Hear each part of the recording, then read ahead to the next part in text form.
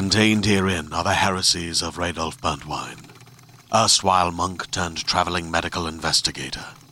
Join me as I uncover the blasphemous truth of a plague-ridden world, that ours is not a loving God, and we are not its favored children.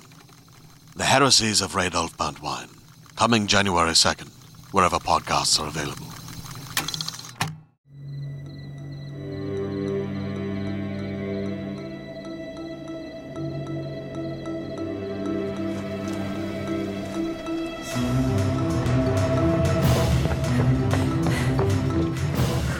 Welcome back to Mother May I Sleep With podcast. I'm Molly McAleer, and today I am joined by a previous guest, an old friend, someone I adore. She is an art, honey, what do you say on TikTok? I'm an art curator and consultant. What do you say? I'm an art consultant and curator based in LA. Yes, there we go. That's your intro for your TikTok. I do. I love it. So Alexis Hyde, welcome back to the show. I felt so bad when I had you last time, not because we did a bad movie in a way that was not favorable to you, because you were able to give your amazing insight to the art world on that episode, but because I know that you love shitty movies. It's like, I didn't even get it when we were friends and when we were younger. Like, I didn't even understand, that you, like, to the extent of which, and I think it's because you're into sci-fi a lot, which is not my field, baby. It's not my bag, baby. It's fine. It's not everybody's, but it's mine. But I know it's totally yours. And so I felt so bad that I couldn't give you like a great shitty movie. And I feel like we fell upon some magic here. No, I think this is some real magic, because it's not like the last movie. It didn't have the magic that this movie has, because there's a lot of magic. And I think the reason that like sci-fi and bad movies goes hand in hand, because budget is always like an issue. Sure. Yeah, of course. And so like, my standard for the suspension of my disbelief is deeply low, because that's where I have to go. So anything that's like above like a 3 on a scale of 10, I'm already like, amazing. This is Oscars. Like, let's call them. And I will say IMDb does give this a 4.6 out of 10, which is like not high enough for me out of all the Lifetime movies. Because sometimes you'll see like a real shitty movie get a 5, but this is from, I feel like, basically the golden age. I think they were still filming on film when they did this movie, if that's correct. I don't know. The aspect ratio of this is 1.781, which, like, I feel like, I don't know, maybe this is digital, but there was some money thrown at this for sure. It's it's like the PNW we always get. Yes. Which is Canada. But it looked beautiful. We have some Elizabeth Rome. Is she famous now? Speaking of sci-fi, she was on Angel. That was like her biggest, like between Lifetime and Angel, which was the Buffy spinoff. Mm-hmm.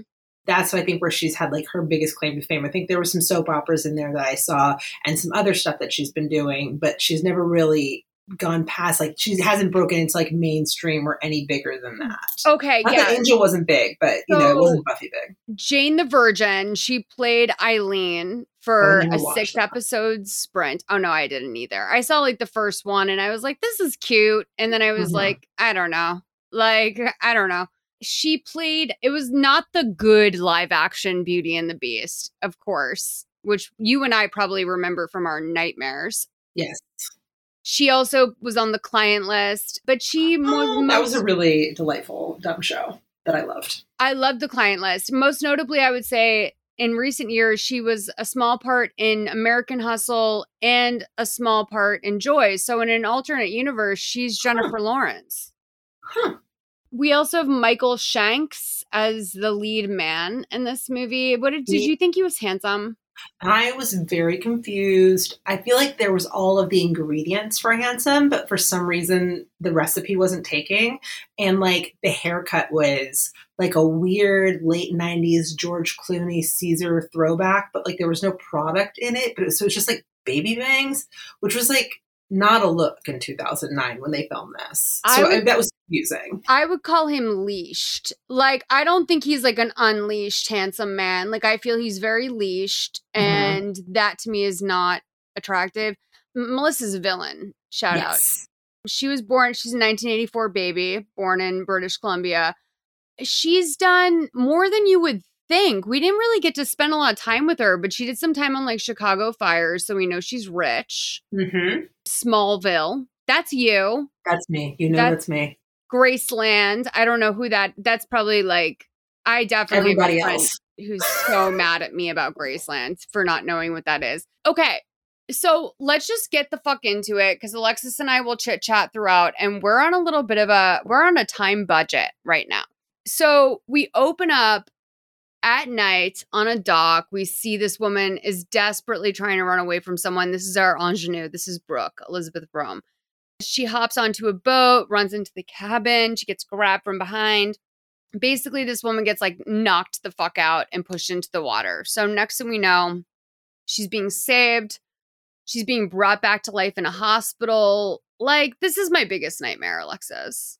No, it's not. It's up there though. This is like up there. Like, you're trying to escape and somehow you still like end up like you're so close, and then nope, they're still going to push you out. You're still going to kind of drown, and then you wake up and you're in a hospital. And she did a very good job of showing like how freaked the F out she was. Also, wait, did you notice how dark the hospital room was? I did. And I think it was because like that light is really only for the doctors. It's maybe like a ring light a little bit. Where like the room is kind of dark, and then like you just have this thing that you're staring at, and to you it's not that bright, but to America or Canada in this case, I don't know, it's like super bright. So I feel like that's like, honestly, I feel like an operating table is the equivalent of a ring light. I think you're right. Yeah, it felt like we had one ring light, and but then there was all these like wide shots of the room. So the room seemed like really dark, scary, spooky. And so it really set the tone immediately, which was amazing, because I didn't even know. I'm like, is the doctor bad? Is the nurse bad? Is this, who's bad here? Something's up. I know. So you watched this movie. We watched this sort of in tandem. I was a little bit behind you, and it was very exciting to see your reactions as I was watching with you, because like I got to a point based off of you saying like, who do we trust, that I was so distrustful that I was not trusting the woman who was from the coffee shop in the bathroom much later on into the movie, where I was like, is she a prop? Like, has she been sent in to do a bit? Yeah. But it's so contrary to the bit that she would be having to do. So, yeah, I mean, for me, it's like, I think I would be like, I was so close to this sweet release of death, and then all of these people against my will not knowing me. And that this is my literal fucking dream. Like, knock me out into the ocean. And like, I don't really know what happened after that. Like, I was like, oh God, like I'd be so pissed to wake up with all these people trying to revive me. So they basically get this guy coming into the emergency room. He's like, I need to see my fiance. I think she's here. There's a Jane Doe here. I've gone all these emergency rooms. And he pulls out a photo, and he's like, is this her? And they're like, yes, this is her. But she's like fucked up right now. So chill out. Oh, also we should mention that in the course of the examination, they've noticed that there is older bruising than the bruises she sustained during the attack/fall. And so they're worried about abuse, and they're going to call the cops before he shows up. No, it's right after. They didn't even. It's after? Wait, so he's sitting. Yes, it's like the next beat is like they're kind of. And I loved this due diligence as someone who's also recapping Law and Order SVU right now on this podcast, where I'm kind of like, I loved that they were like not taking him at his word and like actually following. It felt SVU inspired. It did. Truthfully. It was nice. So they're like, we're going to just file a police report just in case. So he comes to her bedside. Like, I don't know. Like, I do like a nice little, like, slightly emotionally removed man, but like he was a little too grabby feely with her limp body for me.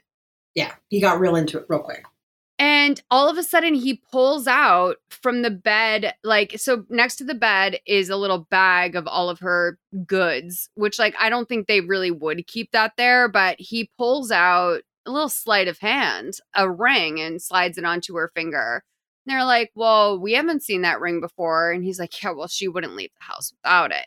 Now, this is not a fucking engagement ring that he puts No. on her finger. It's a wedding band. It's a wedding band. I mean, do what you want to do. Do you know what I mean? Like, I respect people that straight up are just like, I just want a gold band for my engagement ring. I don't want the whole circus. But it does feel a little extra to be something that's supposed to be plain. Yeah. So we're going to cut to the doctor pulling him aside. Your fiancée suffered a heavy blunt force trauma to the head in the accident. She's in a coma. What? She has a severe concussion. Her brain is swollen, putting pressure on the spine.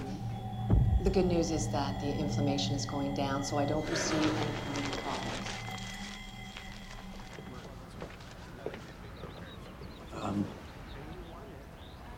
Is there anything that can be done? The only thing we can do right now is wait. There's no telling how long it may last. It could be a day, a week. There's really no guarantees. She's in the best care here. We'll be watching her round the clock. But there's something else. We found bruises on her that appear to have occurred before the accident. From what? I was hoping maybe you could tell me. Brooke's a pretty athletic girl. She plays tennis, goes hiking, and I suppose it could be from any one of those. You should be aware that it's hospital policy to report any suspicious injuries. What? What are you saying? Not that I'm accusing anyone of anything. Well, you think that I hit her? That I No, abuse her? I'm not saying that at all. I'm just saying I have to fill out the report. I understand. Look, I need you to be strong for her right now, okay? So we cut back to the room. Michael is resting his head on her chest and sleeping, and a nurse comes in and smiles. They really do seem like a perfect couple, I guess, if that's what you're into. So Brooke starts to wake up, and the first thing she sees when she's like, coming to is a flashback of what happened that night. It's her running from someone and getting into her car. And then she wakes up. She's in absolute shock, as you would be, by the way. 2 days out of a coma. Come on. So the doctor explains to her, you had a really serious accident. She does know her name. She has no idea what happened. No. Or anything else about her life at all. Not what she does, where she's from, nothing. No, I know. And there's a moment coming up where I'm kind of like, Michael, you did not explain that properly, where I was like, this is a little insensitive of you. But yeah, I mean, we deal with these movies a lot on Lifetime where it's sort of like the wife is being drugged and she doesn't know it, or typically that's it, is that the wife is being drugged. And at least 2 of those movies star Haley Duff. But there's there's been movies before where it's a guy fucking with a girl's memory. And you and I have both been in fucked up relationships, which is partially why I pushed for this movie, because I know, Alexis, I would fall for this now. And that's the scariest part, is I would like to think that I'd be above getting a brain bruise, which is essentially what happened to her. So she hit her head in exactly the wrong spot, which shout out to her harmers, because they fucking nailed that one. Perfect. And her spine is pressing in on her brain. So the doctor's just be patient. You got to help her remember people and places. She can leave in a couple days. She can't have emotional or physical stress. So this is where we are. At this point, what are you thinking? So at this point, I still know that I don't trust anybody, but I'm also already falling for it, which is embarrassing. Expected. Well, we did read the 3-sentence explainer. I always said I know, but me too. I always forget. I don't know. I wouldn't say I forget, but I want to believe or something, right? Because they write it it's the wonderful storytelling, fairy tale where he's tall and handsome, even if he's not my type, and he comes and he swoops up and he is going to take care of her, and he did fall asleep on her, and there is a ring, and they are going to go to the vacation house to recuperate, and of course, in like my 2022 brain, I'm thinking, who has the healthcare here? Who's paying for I this know. coma? Who is actually able to get off work this entire time? What's going on here? What's the lifestyle here that is able to afford this like long recovery in your cabin? Because it's sus, as the kids say. I was thinking the exact same thing. Like, this would be such an interesting insurance fraud story where, like, literally the doctor came and, like, knocked her out. And, like, basically, like, this is going to pay for her vacation this year. But yeah, like, I would also be pretty psyched to come out of a coma and find out that I owned a beautiful vacation home as well as an apartment in the city. Like, what a dream to wake up to that. Right? It's like, oh my gosh, like Cinderella or no, Sleeping Beauty. This is like fantastic. And she looks like Sleeping Beauty. She's so blonde and perky eyed, dough face. And I'm just like, oh my gosh. But yeah, like exactly. Did the doctor slip or something? Like how convenient is it that she like lost her full memory? Yeah. And also, how terrible would it be to wake up from a coma and find out you're poor again? Yeah. Like, I'd be like, why'd you do this to me? Who's paying for this? Oh my God, like, congratulations, you woke up. Here's insurmountable medical debt. Yeah, here's you owe us $250,000, and this will be counted against your credit. Right. So, I hope you remember how to do your job because you're going to need it. So he pulls out a picture of the two of them to show her and like kisses it. And when she shows no recognition of this, he's like crumples it up a little bit, which I thought was very strange. His eyes were a little menacing here. And they're going to the vacation house. He like, is rubbing her engagement ring. It all feels very familial. So Brooke is wheeled out of the hospital with a prescription for sedatives and a bandage on her head. Michael gets her into the car. This was like, for her having sedatives, they really did not touch on that at all. Like, no, it was such a quick give. But it also felt like sometimes when I go, like when I've gone to the doctor because I'm like hurt or whatever, and they're like, just watch what it looks like. And it's like, well, if I'm on heroin, I can't tell what it looks like. So I could see Brooke being disciplined like that and not wanting to like, people who like get a boob job and they're like, all I did was take Advil. Oh, you mean me? I mean, like, I didn't get a boob job. These babies are real. But yeah, I'm that asshole. I don't need any of your painkillers. I'm just going to be fine on one Tylenol and that's it. That's a whole genre of person. Whereas I'm like, we're awful people. Everyone feel free to make fun of us. It's terrible. No, none of us are making fun of you. Like, I actually admire that. Like, are you kidding? Like, I would get hooked up to morphine for so much less than that. But yeah, so Michael offers her a coffee when they get to the big house. Now, this is the thing with the vacation house, okay? Like, they have to take a boat out there to it. So it's a little like island, I guess, off of the Seattle coastline. And she's kind of like, cannot believe the beauty that she's forgotten. And Michael's going to go get coffee on the ferry. And she spots a guy who's wearing all black and a baseball cap. And as soon as she sees him, she's like frightened for her life and runs to find Michael. And she doesn't tell Michael why she's upset, which I thought was very odd. That also, and because when they were hanging out on the ferry before he went to go get coffee, like she's like fully nuzzled in him. Like he's got an arm around her. They're like cozied up. And I'm like, this is a lot of physical affection I know he's supposed to be your fiance, but like, you don't know anybody. She's on a handshake. Okay, so I started playing my first Nintendo Switch game last night. And it's about like kind of like an emotionally disturbed girl who it's like a mystery. Incredible. And it's about like a kind of emotionally disturbed girl who just got out of like a mental hospital. Because I guess in the first chapter of the game, like her dad was abusive. I watched someone else play the first chapter of the game.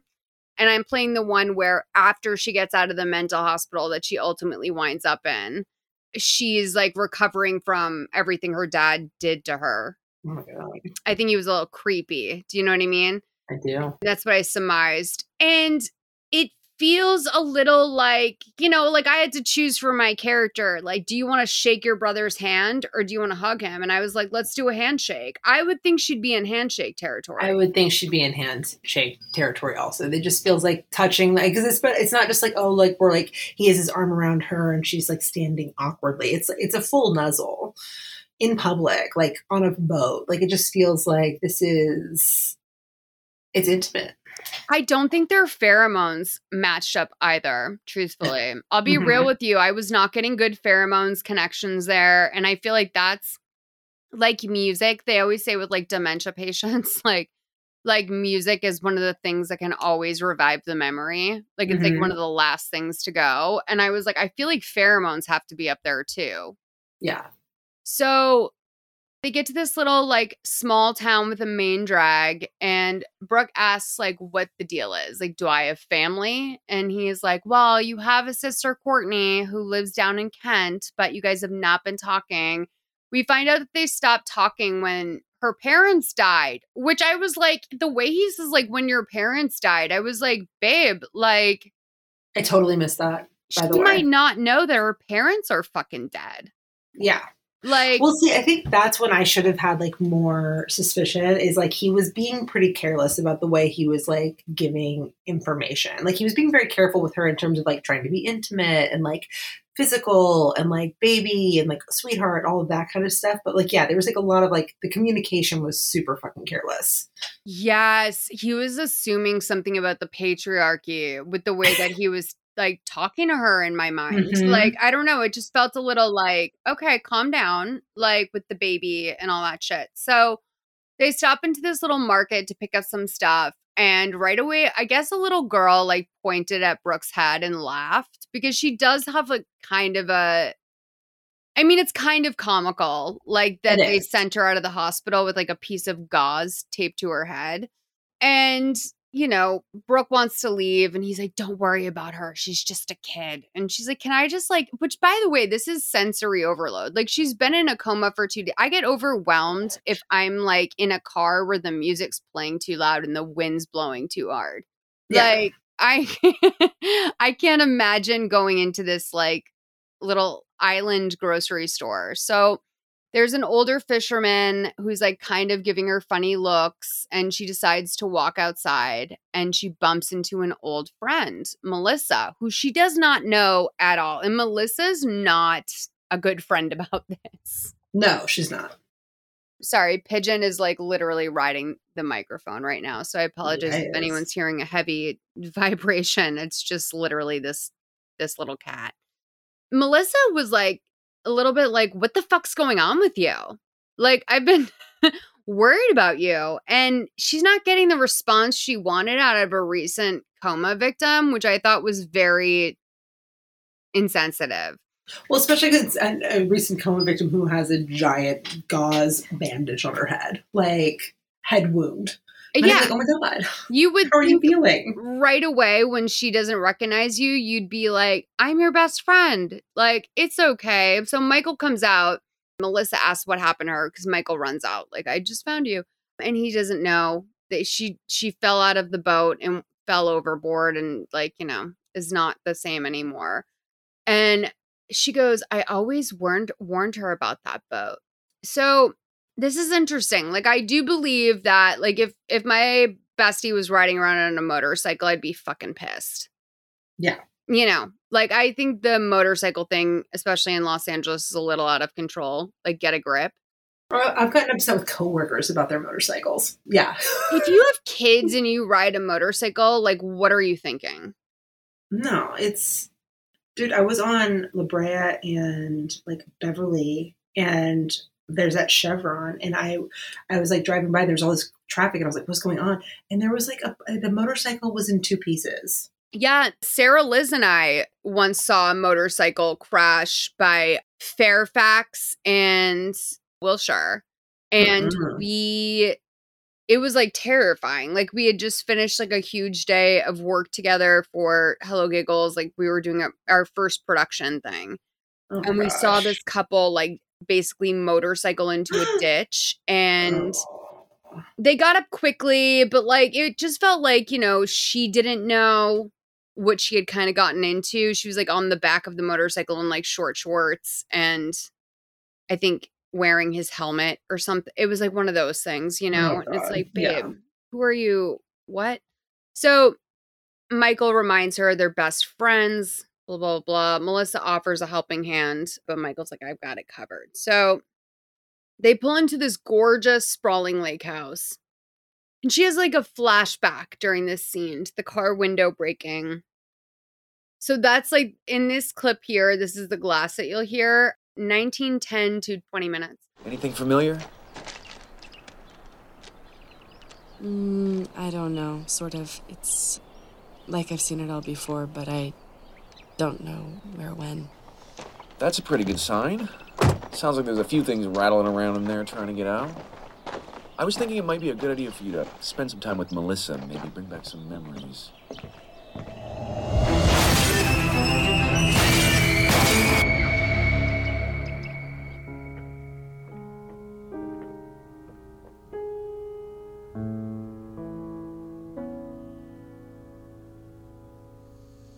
Welcome home. This is our vacation house? You decorated it.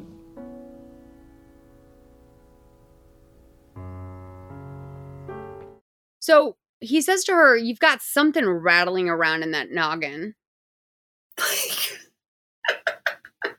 Which is like so strange. And of course she's proud of the house. It's a gorgeous house. Anyone would be so thrilled to own that property.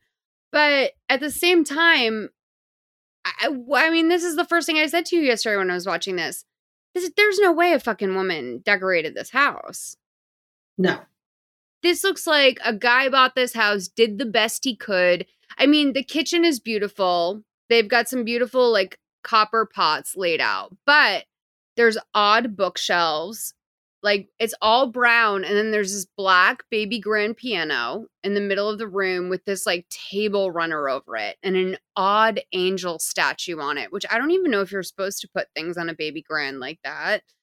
And she's like, how do we afford this place? And he's like, well, we remodeled it. It was a big stretch for us. And he's like, I do pretty okay for myself. And you work at home doing tech support, which I thought was so interesting. As this movie was made in 2009. I know. There's not a lot of signs of this movie being made in 2009, except there's a kind of a big one later. But it is very odd, kind of for the time, that she was working at home. Yeah. No, I thought the same thing too. I was like, well, it's kind of crazy that she works from home in tech support in 2000. Like, just not the time. I also hear tech support, and I think like you're working for when you call like Apple or GoDaddy, and you know you're talking to some guy in his living room. Yeah. That's like usually really good at what they're doing. But you're like, I'm definitely talking to someone in their living room. Like, I kind of also thought, like, there's no way that her job is high earning enough. Because, like, people who work in tech support are famously, like, underpaid.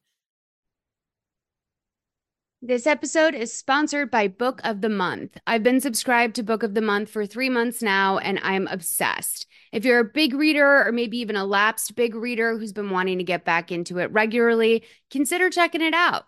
Book of the Month, they read like hundreds of books every month from new and emerging authors, and they whittled down the list to just the very best.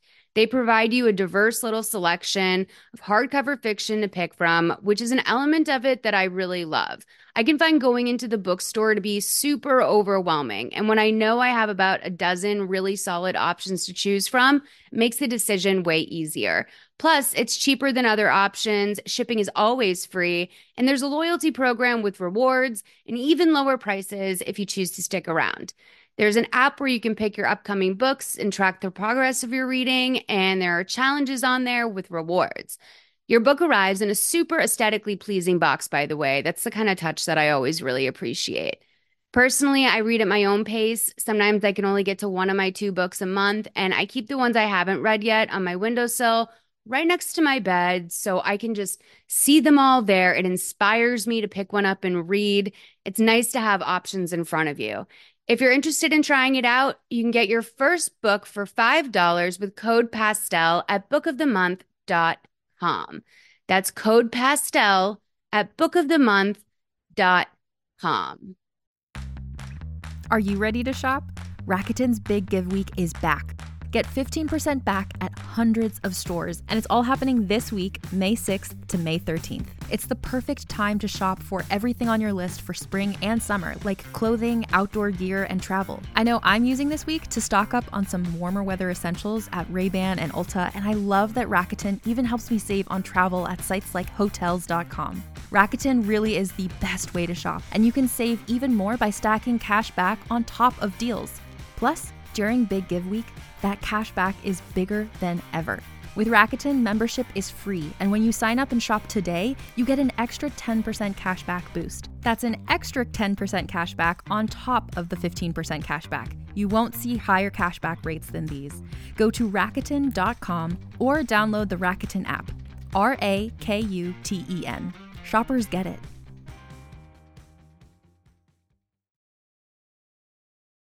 So she wants to roam around a little bit while he goes outside to get the groceries. And he describes going to get the groceries like it's a fucking hero's journey. Like, and he is gone for a little bit long. Like, it's a 30-step walk to the front door. And she's like, I'll wander around while you're doing that. As if he is walking a mile and a half back with the fucking sliced turkey. And like, so she walks around in a circle. Then she starts to notice that there's a wall of photos, like a little bit of a gallery wall next to the kitchen. I don't know if you call even a gallery wall, but there's a couple frames obviously missing from this collection. And the photos also appear to be very badly photoshopped. And I am someone who will never clock a Kardashian. Like, whenever someone's someone's trending for a bad Photoshop job, I look at it and I'm like, oh, it looks okay to me. See, and this is where I ingest too many bad movies that I just assume, all of the photos, they're always Photoshopped because those people weren't actually in that position. They always weren't married. They weren't married, and it wasn't you when you were a kid. And so I just see the Photoshop, and it just, again, this is what I mean. My suspension of disbelief is so low.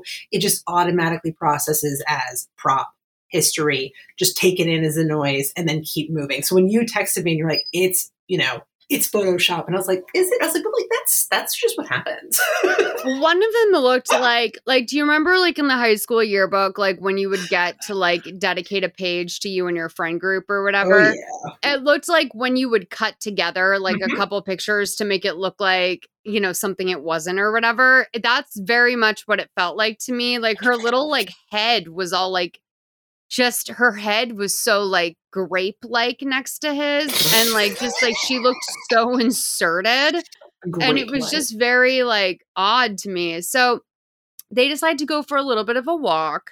This is so strange. So Michael was hoping that he could pick up the pace toward the end of the walk, which is the main insensitive thing I would say he does in this movie outside of everything. Where she just got home from the hospital that day, and he's like, I was hoping we could jog. And there's a lot of this nice activity, and I thought that would be healing that I suggested. Can we wrap this up? Mm-hmm. Or also I would love to squeeze in my cardio because I'm not going to do it any other time today. So just meet me at the end of the trail. Yeah. And it's babe, what are we doing here? So she's like, go ahead. So she's enjoying her time with the flowers or whatever. And then all of a sudden we see this man that we're going to see throughout this with the black hat or whatever. It seems like him anyway, clip clomping through the woods. And so she starts running, freaking out. She winds up running into Michael at the end of the trail. And he's like, I told you to follow me. So Brooke is chopping up all these bell peppers. It's an absurdly long vegetable chopping scene. It's so they do a little montage of them chopping vegetables.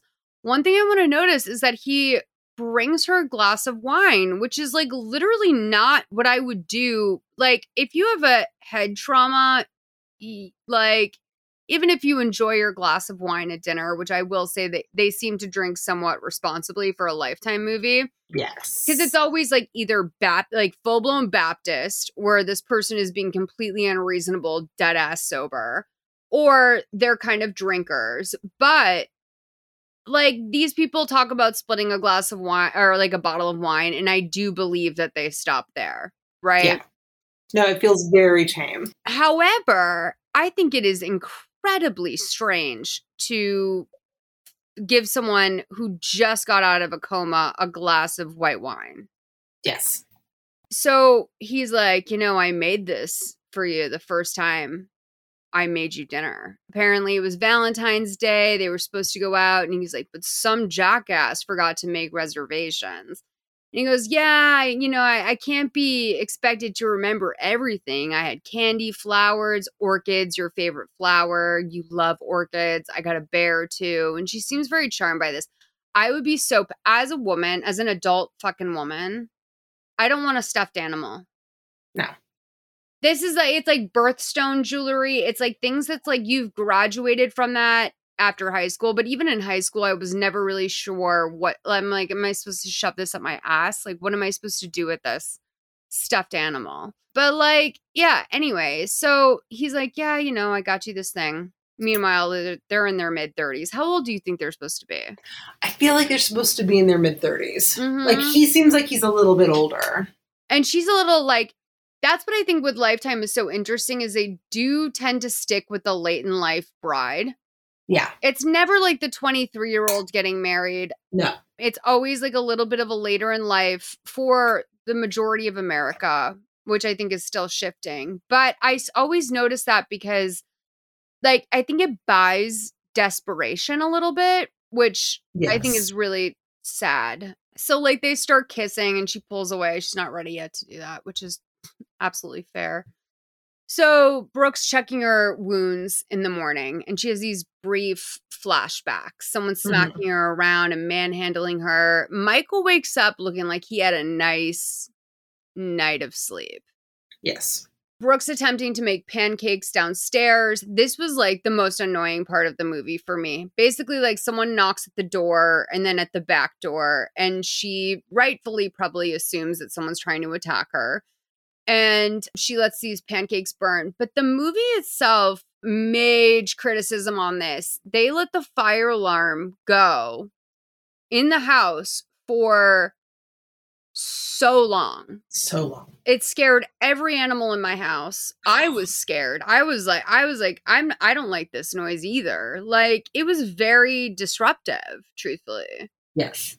No, it was like really, it was really intense and like a lot.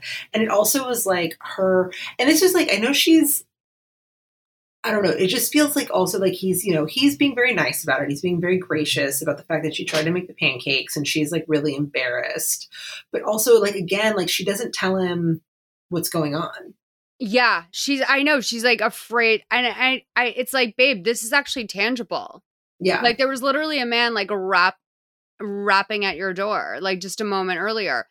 Okay, so this is where you picked this up and you're so true, Alexis. You're so true. So we never got to see her closet, which would have been one hell of a fucking shot. And I really wish that we had gotten to see her like open up her closet at some point. But Brooke was apparently a purple girl. A purple girl. Which does make sense for an at-home tech support. And I don't mean that in a derogatory way. My childhood bedroom was purple. But like, do you know what I'm saying? Like, it does feel like maybe it could be a purple girl that's not reflected in her home the way a purple girl would do it. No, it's not. But she is a purple girl. Like we see, it's a lot of purple. Every outfit, except for one, there's a time when she's wearing like a teal kimono. Every single outfit has like a big piece of purple in it, like a bright purple. And I immediately was like, because I'm really obsessed with this, I was just like, why? I was like, does purple have a color like meaning that like I'm not remembering? Because in my mind and everything I've read, purple is royalty. Purple is, power and that kind of like, like big. And she's so helpless. So I think, unfortunately, that this purple is arbitrary. Okay, here's one thing I will say is that, did you watch Breaking Bad? I'm sure you did. I did not. Okay. Alexis, you will love Breaking Bad. Well, I got through like 2 seasons and then I just hated that everybody was so mean to each other all the time. And so I just stopped watching. That's probably fair. That's probably fair that they were mean to each other. Yeah, that's actually, yes, if that's your sensitivity, then yeah, that they were definitely Same thing happened with mean to Mad each other. Men. Everyone was so mean. No, you're fair. So what I will say is that Skylar White, her color on Breaking Bad was purple. So, because I do know enough about popular culture to know who Skylar is in the realm of the Breaking Bad universe. Because she's the wife. It's it's push and pull. She wants to be involved. She gets mad. She's like she thinks she knows. She doesn't. Yeah. And so I know who like Skylar Skylar's color was purple. I don't really know what it means per se. Like I'm reading these articles right now and it's not really giving me like exactly what it is. But there's also another thing. Why does Skylar White have such a purple passion? I mean, I guess it's kind of childlike. It's very little girl, like a pastel. It is very little girl. It's also like little girl meets semi-mature woman. Like I think that that's why I went with like a purple bedroom when I was like 14 because I was trying to become a woman. I'm trying to be sophisticated. So someone writes on this message board, tigerdroppings.com. Incredible. About it. Find that. Someone wrote, there was times when she got off on Power even more than Walt, but she liked to think that she was ethically superior. And someone wrote, this is the correct answer. She uses Walt's criminal activities and the safety of Walt Jr. as the complaint for her losing power. We didn't grow to hate Skylar. In fact, the show tried very hard to make her sympathetic as time went on, but she was horrible from the beginning. Walt was a giant pussy and she belittled him. Walt didn't change because of money and but power. And she resented the fact that she could no longer walk all over him. Their whole dynamic is not about the money or the drugs, but simply a power play. Once Walt became Heisenberg, she felt powerless. She was a controlling despot in the home. And as much desirable power and control as Walt, her way of power was like this person admitted they're drunk before they wrote this. So I just want to give them credit for that.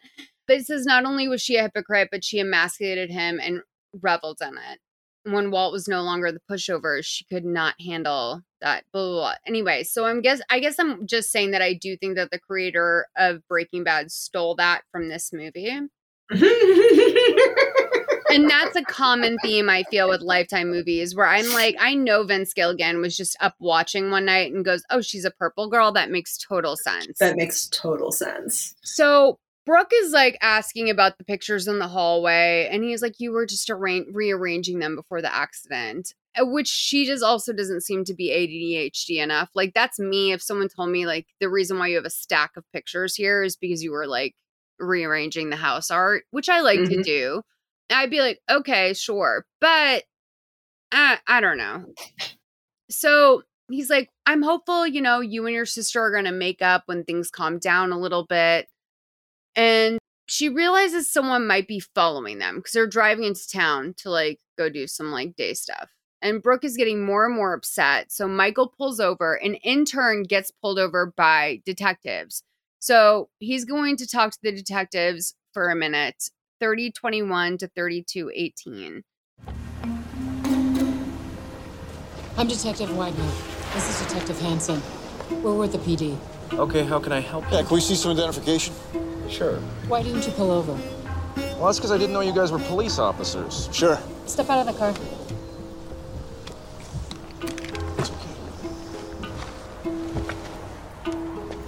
That way. Listen, my fiance just had an accident. We're a little on edge here. I see a strange car following us, and I don't know what to think. Uh-huh. You mind telling me what this is all about? Where were you the night your fiance disappeared, Mr. Coleman? Home. And I was waiting for her to come home. Did you speak with anybody during that time? Anybody that can corroborate that you were there? No, I didn't. Are you implying that I had something to do with that? Any phone calls? No, I didn't speak with anybody. You have any idea why she would have been on that boat? Well, we use it a lot. She likes to go out and sometimes and clear her head. It's peaceful. In the middle of the night? Well, maybe the storm came up after she left. I really don't know. Listen, you're welcome to speak with her, but I'm not sure how much she's going to be able to tell you. We heard. We already spoke with Dr. Kaplan at County. Okay, well, then you guys know as much as anyone. One more thing, Mr. Coleman. Dr. Kaplan mentioned something about some bruises. Okay, I will tell you exactly what I told her. Tennis. Brooke is outdoors. A lot. Have you ever hit your fiancée, Mr. Coleman? No, I haven't. And I wouldn't do anything to hurt her. Well, please call us if you have any useful information, anything at all. I got it. Numbers on the card. All right, thank you.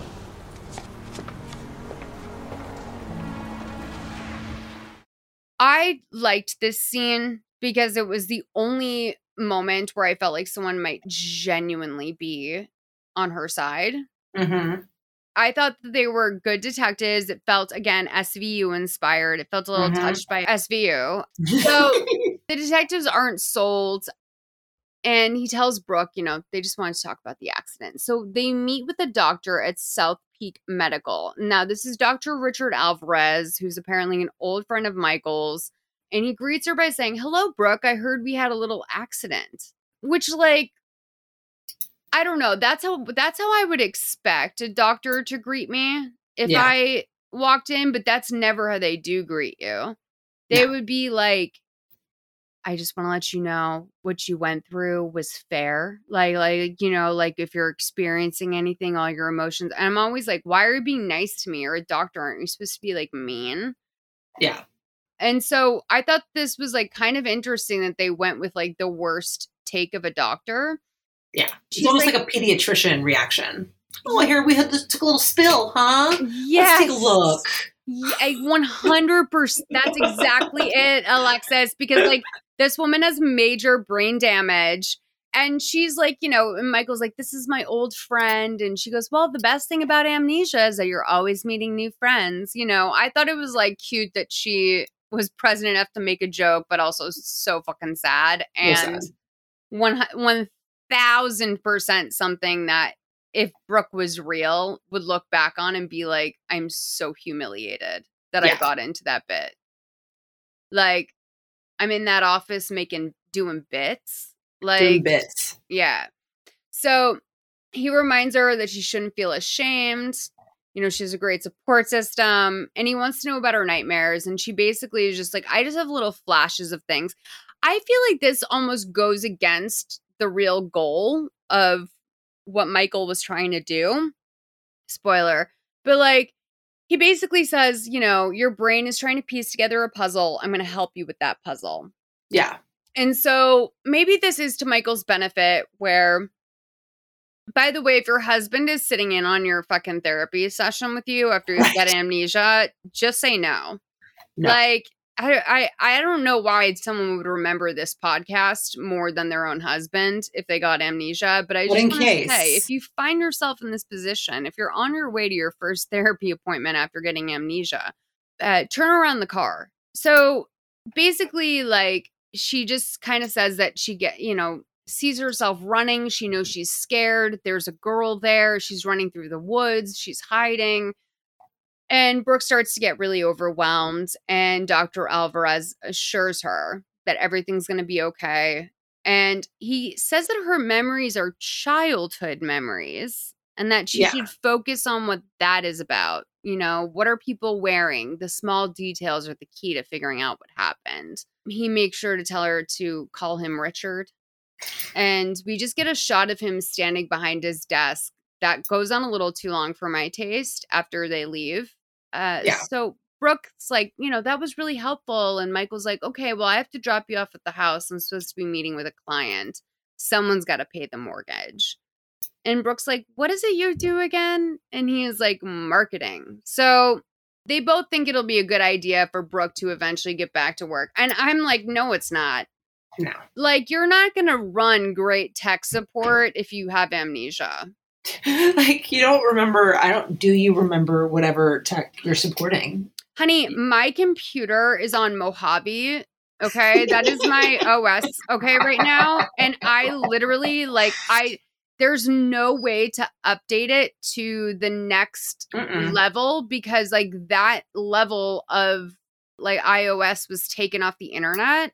I think I would have to illegally download the next iOS system in order to then update it to, you know, Catalina or wherever the hell we are. So once this computer breaks, you guys will never hear from me again. But yeah, so I guess I'll work at Home Goods. Yeah. Do you need a computer to work at Home Goods? No. Okay. So, and everyone listening is like, Molly, can you just get a fucking job at Home Goods? Like, you've been soft launching this idea for 5 years. So, yeah, Brooke wants to meet up with Melissa while he's gone, and he's like, love ya. So they shop the main drag, and I guess it's a cute scene between friends. I don't think Melissa is like your best amnesia friend. I'll be real with you. Here's this clip, 37:45 to 38:50. How's the recovery? Taking it moment to moment. So, you don't remember anything? Little things like I see something and I know it's supposed to mean something to me, but it just doesn't. Like my sister, Michael says we don't get along, but I have no idea why.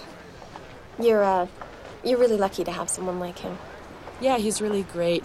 But you know, I don't even remember how we met. It's like living with a complete stranger. The video store. What? That's how you guys met. The video store. You guys were, fighting over the last copy of some DVD, and he suggested that you guys watch it together. You're kidding. No. Love works in mysterious ways.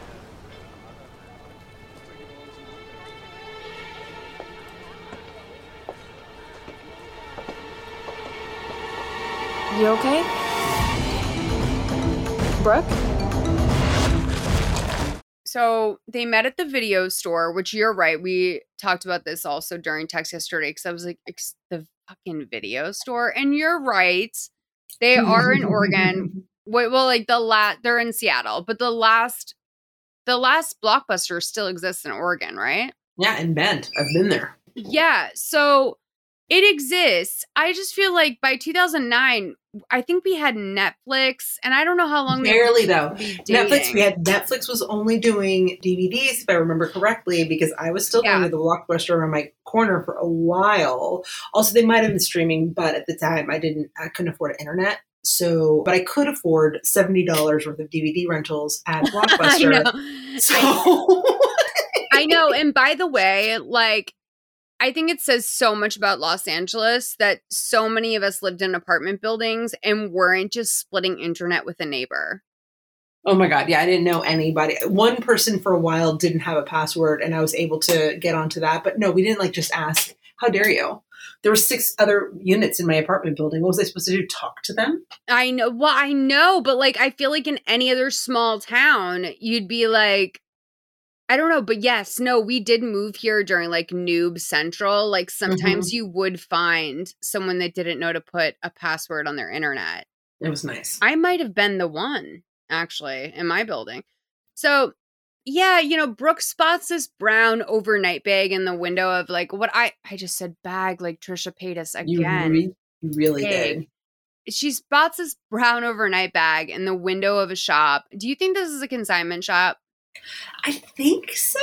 I mean, I can't tell. You know, they've always got those like little charming shops in like vacation towns where they have like a little bit of everything. Yeah. So like it could just be like where she bought it from and they just have another one, but it looked a little bit like a consignment shop. But they also kind of look the same when you go to those places. It was giving like mid-scale consignment, you know, like nothing like you wouldn't go in there and find like a real true designer piece, but you would find maybe like a nice Coach bag or something like that. Yeah. So how would you describe this bag? I call it like sort of like a weekend bag. Yeah, like a weekend bag, like an overnight bag, like a weekend bag. So it's not big enough for like more than like one night, really. Yeah, maybe 2. It's for a woman like us. No, absolutely not. No, much larger. I mean. No, I like. Oh God, last time I went to Vegas, I wound up like just because you have to check a bag on Spirit if you want to be a real one. Do you know what I mean? Like, or Mhm. otherwise you're just paying a lot of money to like haul a bag around the airport. And like, if you're gonna, I'm not, honestly, I'm never gonna take a nice flight to Vegas. No. Ever. Like, Ever. for a 1-hour flight, I am never gonna be like, first class, please. Or like, I would like to select my, like, are you kidding? Who the fuck do I think I am to be like, I want to pick my seat? Like, it's an hour. It's an hour. It's an hour. So I packed like basically, I packed everything I needed and more. So, you know, she has a very strong memory of filling that bag with some items quickly that night that things happened to her. And Melissa keeps trying to bring her back down to earth. But when, you know, Brooke comes out of it, she spots the man in the black baseball cap across the street in the reflection of this window. And she's decided this guy is the enemy. So they run. Brooke like collides into a guy on the street. It's the baseball hat guy. And he's like, Brooke, what are you doing? And like, he looks absolutely, utterly confused by her confusion, which Yeah. I would take as a really good sign. Truthfully, Yes. for me, I'd be like, if he seems so confused, he must not be my enemy. He must be my friend. Which is hopefully how I'm going to win my new Nintendo Switch game, Life is Strange True Colors. Mm-hmm. But yeah, so Melissa and Brooke head to the docks to see the boat. I don't think Melissa's the friend I would take to do this either. So Melissa's like, you're lucky the boat didn't hit the banks. And they get onto the boat and, you know, Melissa's just like, what were you doing here? And she's like, I don't know, clearing my head. I don't think I was alone here. And Melissa's badgering her a little bit about who else was there. And then Brooke spots the blue keychain on the floor. So it's one of those keychains, it's like floaty. Yeah. So if you drop your boat key in the water, I mean, come on, who invented that? Somebody genius. That's money, baby. Yeah. So she's at home rocking away on a rocking chair. I will say the sound in this movie is insane. The sound designer, literally go to hell. Like between the, so sorry, but between the shoe clumping, this rocking chair, the fire alarm, I know that they were probably not ready for like this to be viewed digitally, but I'm also a little bit like, you've got to be fucking kidding. Yeah. Now she's talking like, you know, she's saying to herself, like, I just need to get a grip. You know, I can't work right now. I just need a way to calm down. She's talking to herself.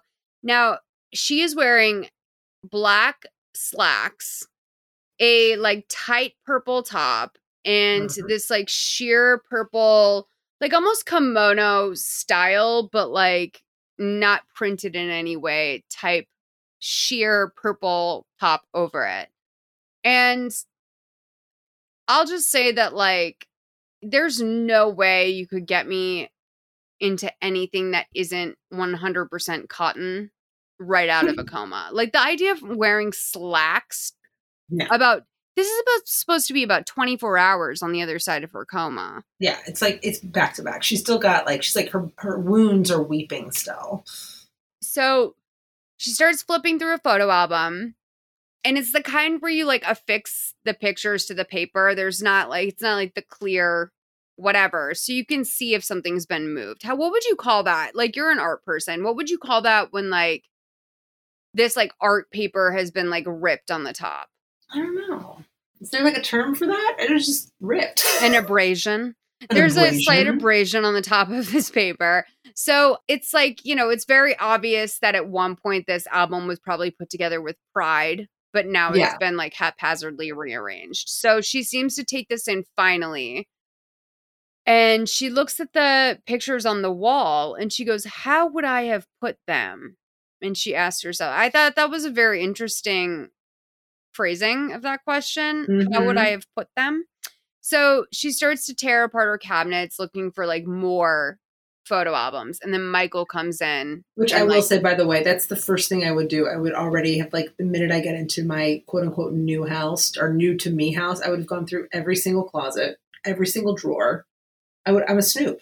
I would have snooped my own stuff. Exactly. Like I'd be like looking for, especially now that I know my parents are dead, I'd be looking for like my mom's cross, or like I'd be looking for just like some Like, little what did my dead parents look like? yeah, tchotchke that hints at like a piece of my past. So Yeah. she starts to tear apart the cabinets. Michael comes in and he's like, how was the day with Melissa? Did it spark any memories? And she's like, no, not really. But I did see a bag though, a suitcase. And he's like, I wonder what that means. Do you want to talk to Richard about it? And she's like, I don't think Richard is interested in my subconscious wanting to go on a shopping spree. And I'm like, Brooke, is That's that some what internalized misogyny right there. I know. I was like, Brooke, I don't think you wanted to go shopping when you saw that. No. You wanted to run for your life. So Yeah, you were very afraid. he's like, well, Dr. Alvarez says details are important. And I always think it's so interesting the way that they, like, I've watched this movie 3 times now. And I will say, I always think it's so interesting how he seems to be making his own case. Like, yes. A case against him, rather. Yeah. So she's like, you know, he like wants to get more info about the suitcase, but she's not feeling it. And he presses and blah, blah, blah. So she goes, it's brown. Big buckles.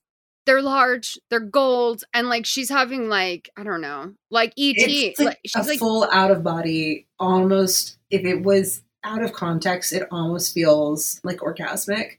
It's the kind of thing, the minute she started doing that, I was like, man, if the TikTok kids get a hold of this audio, maybe we it's should on. do that. Maybe we should do that. Is that my viral moment? We should It do. might be. I do have a stagnant Mother May Sleep podcast account because I will say that I find that you're really good at TikTok. I find that it's very difficult to master a niche like Lifetime movies on TikTok because it is, and like, yes, there's the lady that is super deep divey on Twilight, for example, and she's great, but like Twilight has such mass appeal. Whereas like Lifetime movies, like, yes, there's some younger people who are definitely into them. And I've had some of them on this podcast. And then there's also some, like, you know, there's a lot of older people on TikTok. TikTok is not doesn't skew as young as some would believe. No, absolutely not. It's much older than you'd think. I regret not lying about my age on my new account. Like when I put my birthday in, I put like something somewhat similar to my real age. I think I said like 1989 instead of 1984, and I did a different like birth date because I don't know, my friend's husband works in cybersecurity, and like I think I'm fooling someone, but I'm not on TikTok. They're never gonna find you. They know me. So she starts to see new scenes in her memory. But she clams up, and Michael's like, let's get a bottle of wine and talk about this more by the fire. And she's like, I'm not feeling it. So she's like looking at these missing photos on the wall that's very much in the front of her mind. So Michael and Brooke are in bed that night, and we see this POV just above the bedroom fan, and he's like rubbing on her titties, trying to initiate sex, which I would be so fucking grossed out. Yes. Like that could be my lover of many years, and I would be like, get your fucking hands off me. I was pretty, like when he did that, I was like, not the time, bro. But then it was also good because it's like, okay, like he wants to like talk by the fire. He's being very caring. And then like immediately he does something that turns me off. And then I'm like, that's right. You might be the bad guy. I mean, this is their second night together post this. Like whenever I was reminded of the amount of time that it's been, I was like, oh God, like they do not know this is a stranger to her. So, and also how vulnerable does he have her? Is her pinned right where he wants her? Exactly. So Brooke has dreams that night that, you know. I was surprised that they were sleeping in the same bed, like immediately. Yeah, I agree with that. I mean, I guess the only thing is like, maybe I would sleep on a mat on the floor. He'd be sleeping on the fucking couch, bro. Like, he needs to be upstairs. I feel like she's still a little too wonky to be in her own bed. I will say it's a little bit like having like a 4.5-year-old that just got the rails taken off of their bed. Like, do you know what I mean? She's not really there yet. So she's not there yet. So, but she's definitely not like, let's sleep in the same bed there yet. That felt like rubbing on my titties in bed type, which by the way is so like, I was like, ew, like like fix what your issue with your mom. Like, why are you like, why are you like, as if that's like a woman's favorite thing to just like have her titties like abrasively rubbed by a man, like as if like it kind of was a brace. So It was. Brooke tells Michael about her weird dream from the night before, and he sounds a little bit impatient now. And she's Mhm. like, I think I want to talk to Richard about it. And he's like, well, Richard's gone. He's out of town for a few days. He's like, and I've got to go back to town too. So Brooke's like, can I come? I want fresh air, which I thought was interesting because, like, where is fresher air than her house? Yeah. I was like, she just obviously isn't feeling comfortable at home and she's trying to find comfort. But it is funny to be like, I want fresh air. Like, literally, you're in a cabin in the woods. But for women, I will say, I'll speak for myself. My true fresh air is shopping. I mean, she needs to get busy. I feel like that's another thing. It's like, I can't be bored. I feel like there could have been a better line for that, where it could have been like, oh, this is, I need to be busy. I need some stimulation. I need to like wander around. Maybe something will jog my memory. Like, I can't be cooped up today. Something. I don't know. But fresh air was a funny turn of phrase considering the situation. Get busy is what I used to say to Wags when he needed to pee outside. Get busy. I'd be like, get busy, Wags. Because I don't like, go pee pee. Like, I'm never going to be that adult that's out there saying that. I'm just never going to be saying go pee pee to a dog. So it was always like, get busy. And he knew what that meant. So he's like, something tells me you haven't forgotten how to use a credit card. And he drops her off and what? Like, this isn't the most flattering shot of what he did here. Was he dropped her off in what looks like, I don't know, like in a different scene in a Lifetime movie. That house that he dropped her off at with like the stacked canoes in front of it would have been a drug den. But he drops her off and she's like, she kind of like intelligently, very much to her credit, like steps behind a wall to hide herself. And she sees him pull a U-turn and she's like, that's weird. Right? Yeah. Immediately she's like, this is off. What was your, if you feel free, like sharing, what was your number one, like, I fucking got him with like a dude?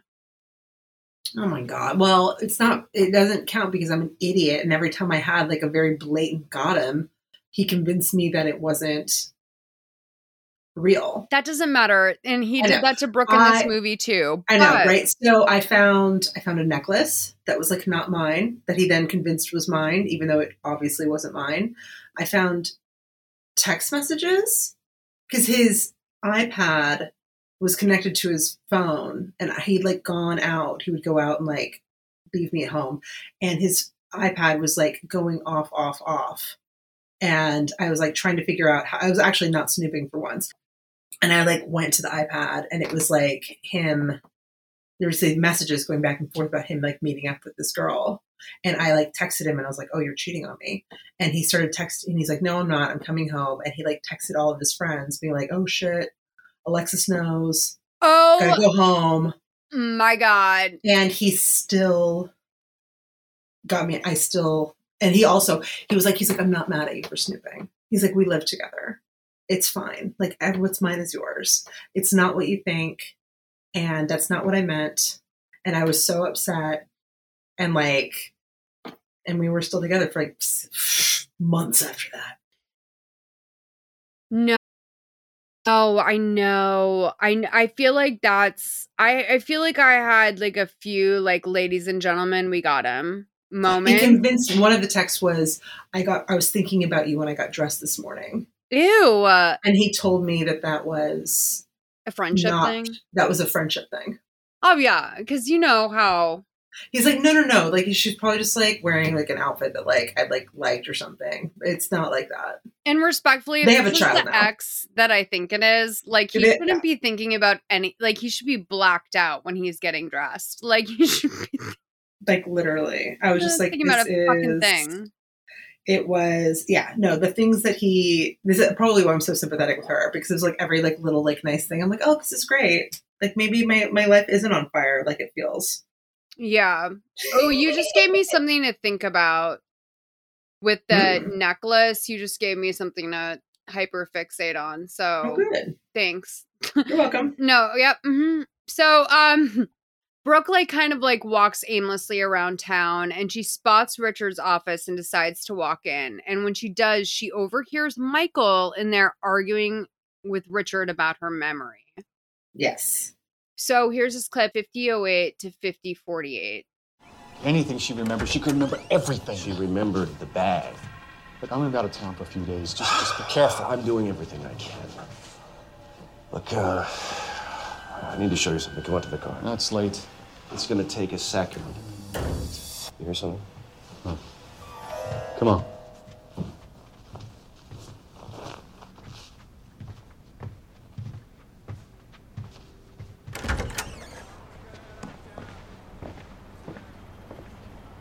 What was it? Nothing, I guess. I gotta go anyway. I got an appointment. I'll talk to you later.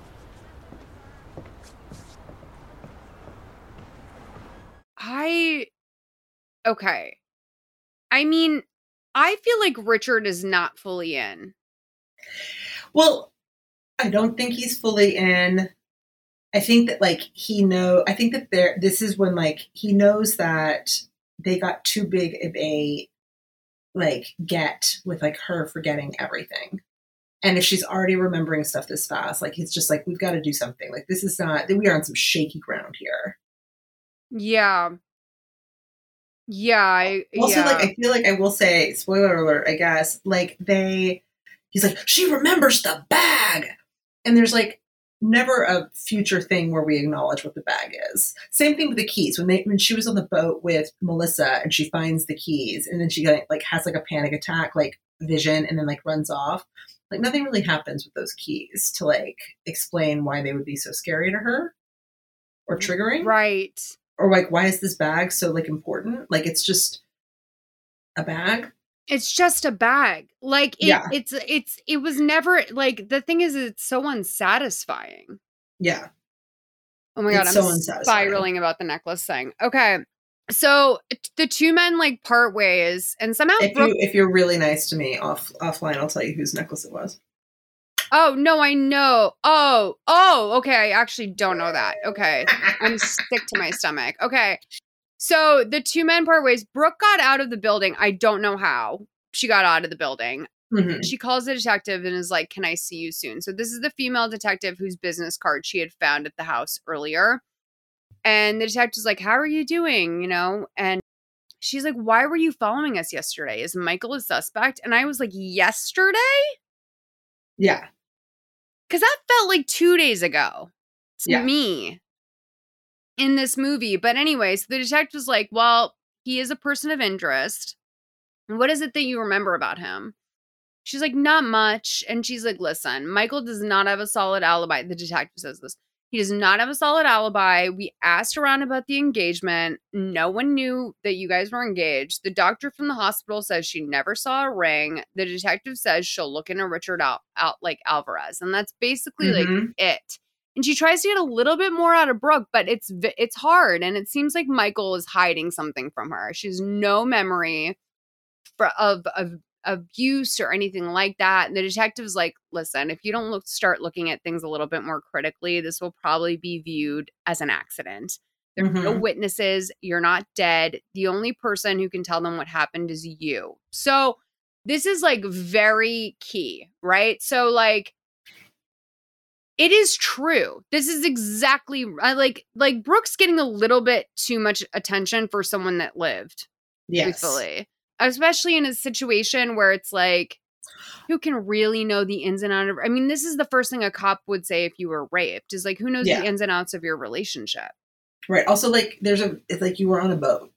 I feel a lot of accidents happen. I'm very afraid of boat hulls. Yeah. And so, I feel a lot of people get really fucked up on boats. I know. So it's not somebody chased you. She's also not telling anybody ostensibly that she remembers being chased or being scared.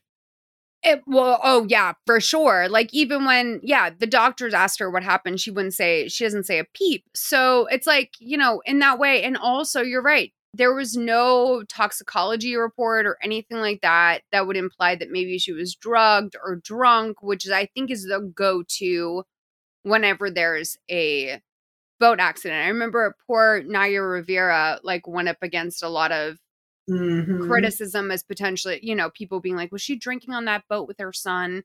And it's like, no, she rented a boat and there was maybe like a stray can of beer because I guess that lake that she was in is like a real It's like a party shithole. lake. Yeah.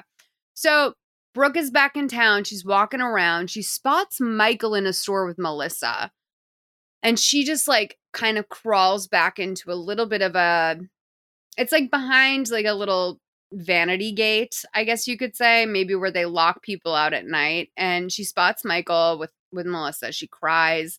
Melissa follows him out and she's like, you forgot something. And he walks by completely not noticing her, which again does not feel like fiance material because like I would recognize like my boyfriend scent anywhere. Do you know what I mean? Like, oh yeah, it's like you're kind of like, oh, okay, like not in a way that's like I've ever dated someone who like smells particularly, but like no, just people have sense. You can just it's scent so so attached to memory. I know. I read like some Reddit the other day where like a guy was saying that he just hated his girlfriend's natural scent, but not like her downstairs scent or anything Just like her like her musk. literal like yes. And I was like, oh, that's so scary, right? To like think that like I don't know, just the idea that like because I know I've been like I've dated someone whose voice I hated, and that is scary. Like it's very scary when like you're dating someone and you're like unnerved by their voice. I don't know how else to describe it. It's kind of spooky town. Yeah, a little bit. So Brooke runs away and almost gets hit by Melissa, who's like pulling out in her little. I mean, all these people drive cars that don't seem real for their characters. Like you would think that Michael would be in an SUV. I do not picture Melissa driving around in like a little hatchback. It's very interesting. So like Brooke's very absolutely, Pacific Northwest. You know, mid panic attack. I'm going to play just this scene, 55:17 to 56:31. You want to talk about it? Not really. Look at you, you're shaking. Okay. I'm sorry. Brooke, I know you don't remember everything that happened and that you're going through a rough time right now, but we're best friends and we tell each other everything. I just wanted to get back to that. Is there something you'd like to tell me? About what?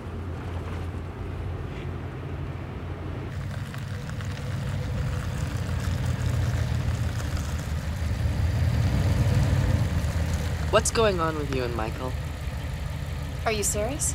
There's nothing going on between Michael and I. I saw you guys this afternoon. Brooke, I swear, there's nothing going on. You're my best friend. Save it. Brooke. Brooke, what's going on? You tell me what's going on. What happened?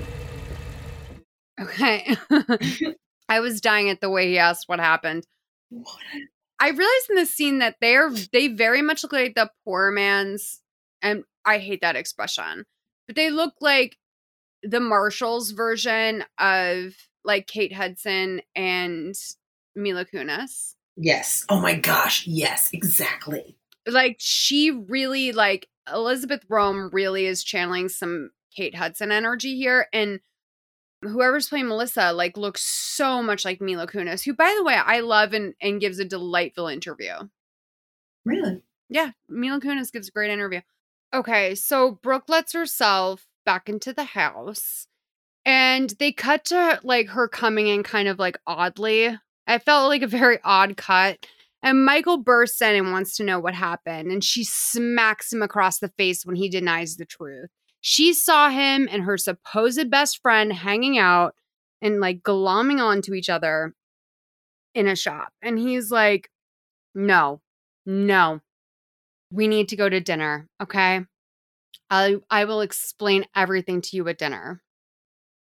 And when you like think about what it is he's planning on doing at dinner. Just do it now. Pigeon stat. Yeah. Pigeon's marking my microphone right now. Aw. I know this girl's is very sweet because ever since I intimidated her existence by bringing, I guess, a bonded pair that don't speak to each other. But he's like, okay, we're going to dinner. So she's like, give me one reason to trust you. He's like, I'll give you plenty of reasons if you just say yes. So they get ready for dinner that night. Michael cannot tie his tie, right? And it's infuriating him. Mm-hmm. Which is like such small penis energy. Not that he can't tie his tie, but that he can't just like own it. Yeah, just like be okay with that. I love a guy that's like, I don't know how to tie a tie. Yeah. Because feels like real small potatoes, yeah. Yeah, like with one of my exes, I would always have to like, because I was a waitress that had to wear a tie. So like I learned how to tie one. So I would always just tie it on myself and then like give it to him like a little noose. Oh. And be like, just slip this on. So they get to dinner. Brooke's getting ready for dinner too. And she finds a lockbox in her vanity or like something like it. And he's like, we've got to go. We've got to go. So they get to the restaurant. It's very awkward right away. And he's looking at the menu. Yeah. And what I wrote is like an animal. Yeah. Do you know he's what attacking it? Like it's very aggressive. It's like kind of like did you come here for a fucking meal or what are you doing? Mm-hmm. So Brooke says that she spoke to the detective. No one knows about their engagement, and the doctor didn't find a ring in her possession. And he's like, "That's true. She didn't have a ring because she wasn't wearing one. They had a fight that night, and I just took it off."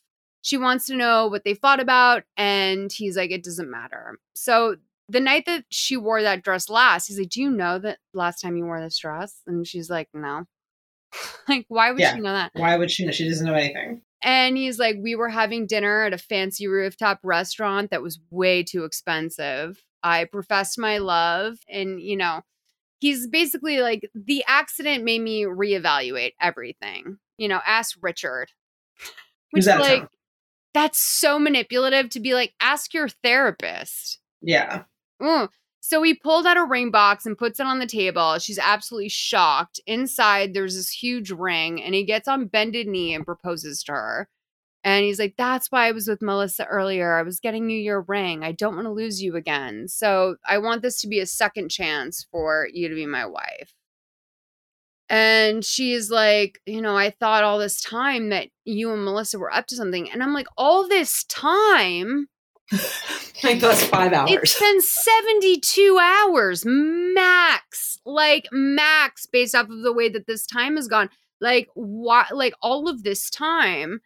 I just thought that was so strange. So, you know, she's like, you must think I'm horrible. And he's like, you are. You're a horrible, horrible person. And that's why I'm in love with you. Which reminded me of John Mulaney saying, my wife is a bitch and I love her very much. And then cheating on her with Olivia Munn.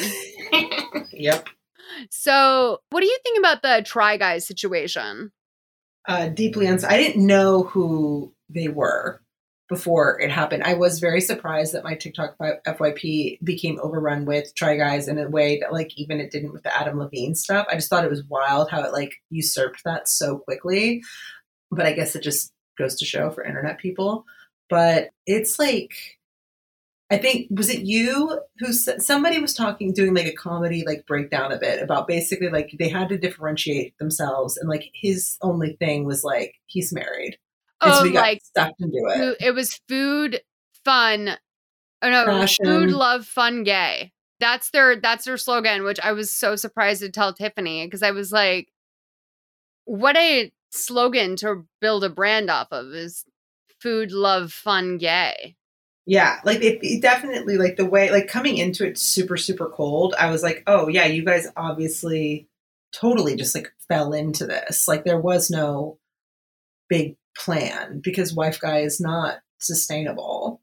But and also like, you know, it's just so cliche, dude. Like it's just so I am never ever ever surprised when a comedy guy, especially one who's like kind of mean-spirited, can't keep it in his pants. I guess he is kind of mean-spirited, right? Like that. I mean, people are obviously picking out and choosing, and that's what I'm seeing on my FYP. Like, I'm not going through and like watching their like entire oeuvre, but like, no, but, like I'm know. seeing a lot of stuff, and I'm like, oh, like he's.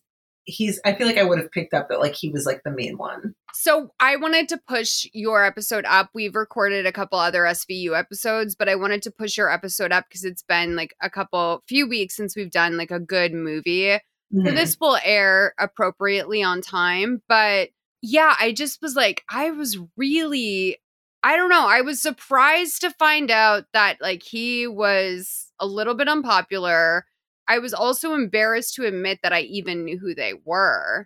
Like, cause I unknowingly followed one of them, not knowing that he was part of like any of this. Yeah. And like, I think that's the thing too, is that like half of them have their own thing going on. And then the other two were sort of just like the most plainest white men out of the two of them were kind of just like fully try guys. So I don't know. But anyway, so this is key, okay?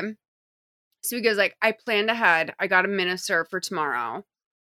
He cringes waiting for the response. And she's finally like, okay, yeah. And he's like, I'll take care of everything. Nothing fancy. And Brooke has a little bit of a look on her face. And she's just like, I just wish my sister could come. You know, and he's like, don't worry about it. Let's toast to the future. So Brooke goes into the bathroom and runs into an old friend from town. This is just a great character actress 30 seconds I want to play. So good. 103:24 to 104:11. Hold on. I couldn't help it over here. Congratulations. Thank you very much. I always thought you made a good couple. Oh, I'm sorry. Do I know you? Oh, that's right. I forgot about that. You know. It's all right. I work at the coffee shop. Double shot hazelnut latte with room for extra cream. That's very good. Like an elephant. Remember when my husband and I got engaged? I was terrified. We were already engaged. Oh. Yeah, we're just making plans for the date. You two are engaged? Wow, I had no idea.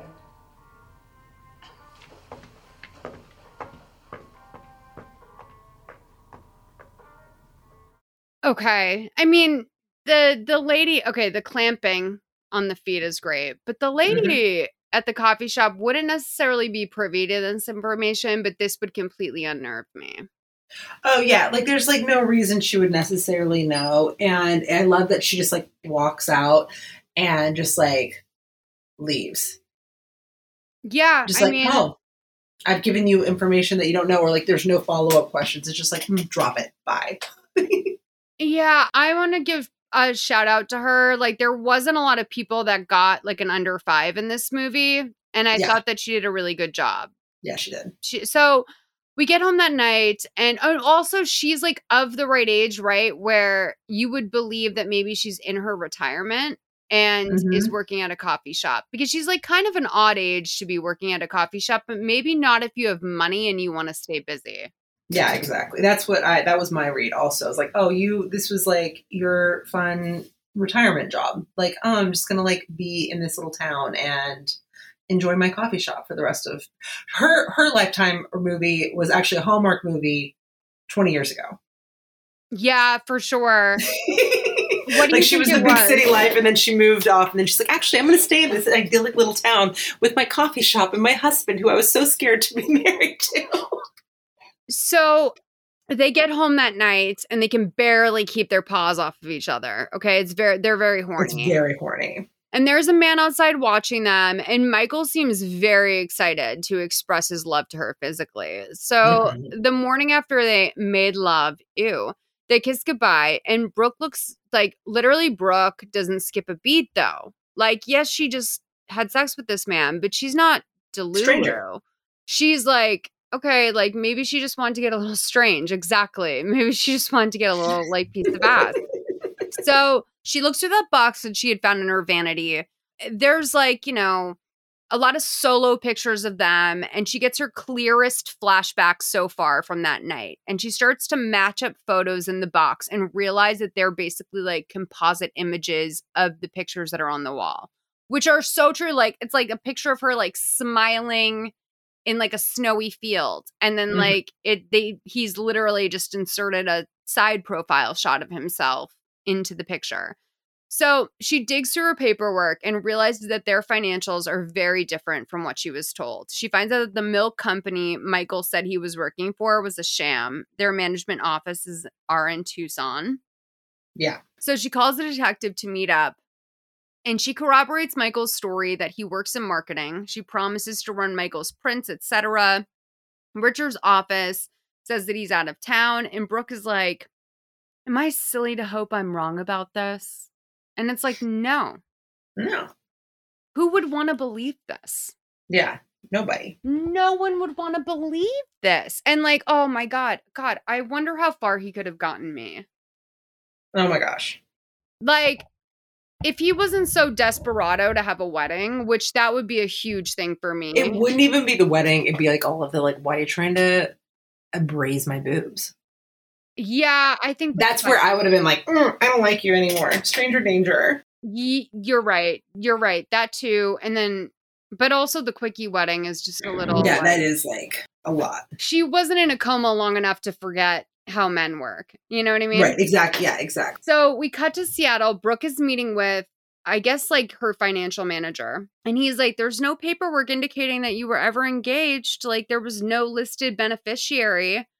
And Brooke's like, well, you know, can you show me anything about Michael's income? And, you know, he's like, no, I don't have any information about that. And she's like, but it's his account. And he's like, no, ma'am, this money is in your account. You inherited it from your parents. So this is crazy. Okay. So she's like, no, he said this was like our bank. And like, she's like, so we can't receive the money? And he's like, no, not unless you're married and something happened. And she's like, well, how much is in the account? So they did a really like good/poor job of this, but basically like, you know, any banker's never going to write down, like they're never going to like verbally tell you your sum. Yeah. So he writes down a number, and based on the piece of paper, you can see like the light shining through it. It's either 20 million or 60 million. Yeah, it's a big number though. Yeah, it's like definitely tens of millions. It's a lot. It's like a lot of fucking money, dog. Like it's a 2009 money too. Dude, like, can you imagine? First of all, like, it depends on how this guy writes his 2s or his 6s, but I would say it's probably 20 million. And then I was like, wait a minute, maybe that's a 6. But $20 million, and also to have just $20 million in a bank account is so fucking stupid. Mm-hmm. Like keep $1 million cash, sure, but all of that money should be in investments. Like, it's insane that she just has $20 million sitting in a fucking personal savings. Cash. So we cut to the docks where Brooke is going home. She has to take the ferry back, and the man in the baseball hat is on the ferry again. And she like completely like runs away once she sees him. But he follows her to her car and he gets in the passenger seat. Let's play this clip of him confronting her, 1:11:07 to 1:11:56. What's wrong with you? This isn't your car. What do you want? What I want? It's me, Reynolds. Your trainer? I had an accident. I'm having a difficult time with faces. Is that why you've been running away from me? You thought I was trying to hurt you. You came to my house. We had an appointment. I'm sorry. You must think I'm losing my mind. Hey, don't worry about it. I'm sorry I didn't know. Hey. Here. Call me when you're feeling up to start working out again, okay?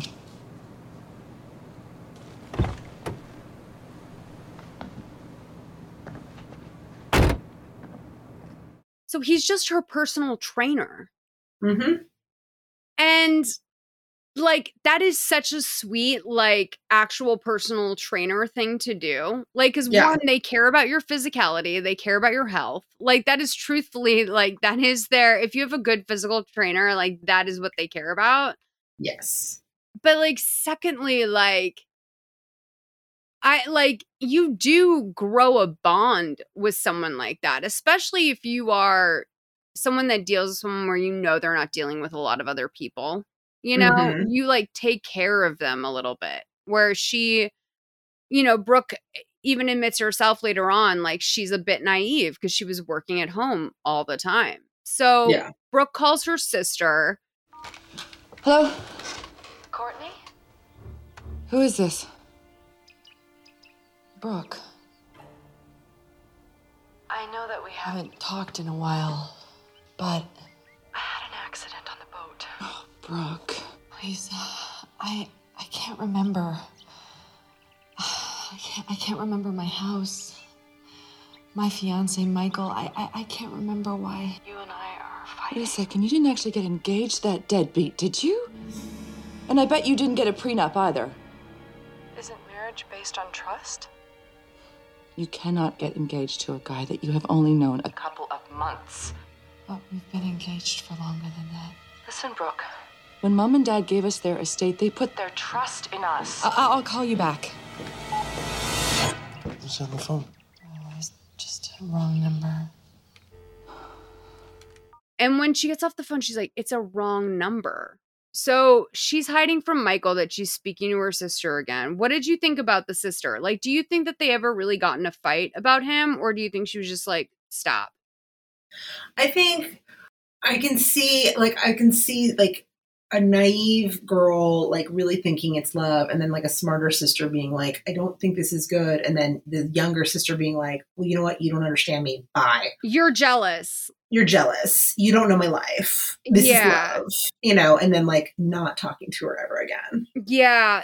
I mean, I could see that. I feel like, I don't know. By the way, though, like the whole thing crumbles under any kind of investigation, though, because if you were to have like a life altering accident, family puts these things aside. Doesn't matter what you're fighting about, but he doesn't want her to call because it's.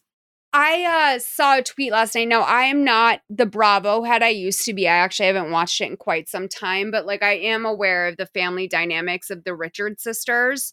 Mhm. And Danny Pellegrino tweeted something to the effect of like, the way that Kyle just like sits back and watches Rinna trash her sister Kathy like blows my mind, because in my family, we hate each other in private and have each other's backs in public. And I was like, that's so true. That's so true. Like, if someone like were to like fuck with one of my cousins or like one of my aunties or like whatever, I would literally like, I mean, like I'm on good terms with all of those people. Do you know what I mean? Well, maybe Fiona. Actually, if it was just Fiona, who I love, everyone on this podcast knows Fiona because everyone knows that like Fiona is my greatest friend and my greatest foe. Like, as a Leo and a Capricorn, we struggle, Yep. But I do love my Fifi, but like also she's like a grade A cunt and like always has been. And but like I would kill for her. Like I really would. And I would hope I think she would kill for me too. Like it's just sort of that thing where it's like, we battle it out, but like absolutely not. So Brooke is getting fitted in a red dress in a bridal like kind of room at a dress shop, right? Which, by the way, so here I come back into colors because I'm like, oh, this is like a big change. She's gone from purple, and now she's in like vibrant red, and red is passion and love and fire, and that does feel appropriate. And by the way, like I do love the idea of an untraditional wedding gown. Like I've always felt like I wanted to get married in black if I ever got married, right? That's just like, first of all, I don't think I'd keep a white dress clean all day. But secondly, like I just don't think I'm a white dress kind of bitch. Like I feel like I'm a little bit more like on one than that. But then everyone started to do black and then I was like pissed off, right? Because I was like, oh, okay, all the basics. But I thought it was interesting that Melissa chose red for her first. I mean, it is the color of revenge.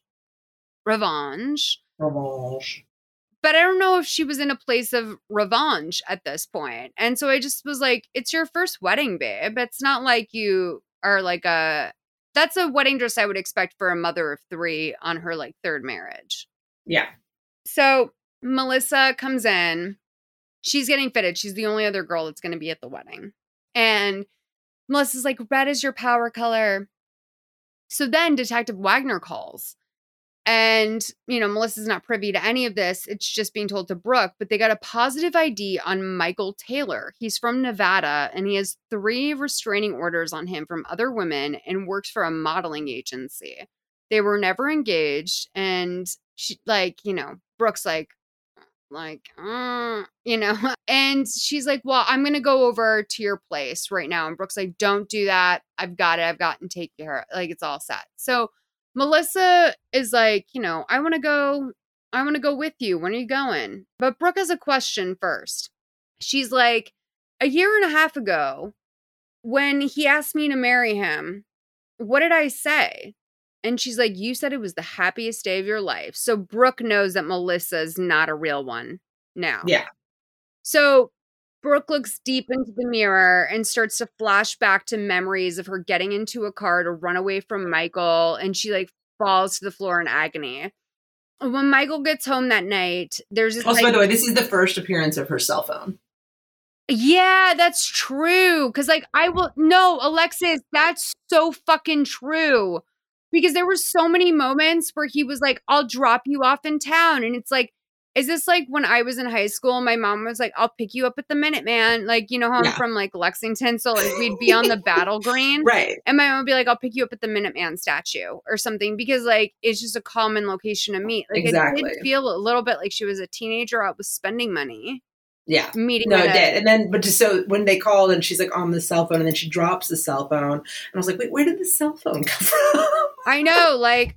It feels, especially for 2009. Mm-hmm. It was buyable that not everyone had a cell phone. Yeah. I definitely knew people that my main way of connecting with them was through email or calling a house line and leaving a message still. Exactly. So when Michael gets home that night, there's this sort of comically witchy music playing. And and then I also want to say because with the detectives calling her and she's like, it's fine, everything's fine, bye. And it's just why wouldn't they're like, doesn't she know how much danger she's in? And that's when I wish it was a little bit more SVU where they were like, she might be with him and not being able to say anything. I mean, I'll just say that if I was a detective, I would not be taking a coma victim who was pushed off of a boat and we just found out that her fiance was a fucking poacher. If I had found that out, I absolutely would not be like, yeah, it's on you, babe. Do you know what I mean? Figure it out. I'll take your word for it. So, yeah, and especially on this small island, the fact that they even have detectives on this small island, what the fuck are they doing? So, she's pouring champagne in her dress and he's like, hey, they start to kiss and he's like, hey, the minister's going to be here soon. And she is seducing him. They start to make out on top of the piano. Heavy. Here's the big scene, the big reveal. 1:16:57 to 1:21:11. Sweetheart, the minister's gonna be here any minute. He's not coming. Why? Come on, let's just do this privately, you and I. I like your thinking. First, we should make a toast, don't you think? Okay.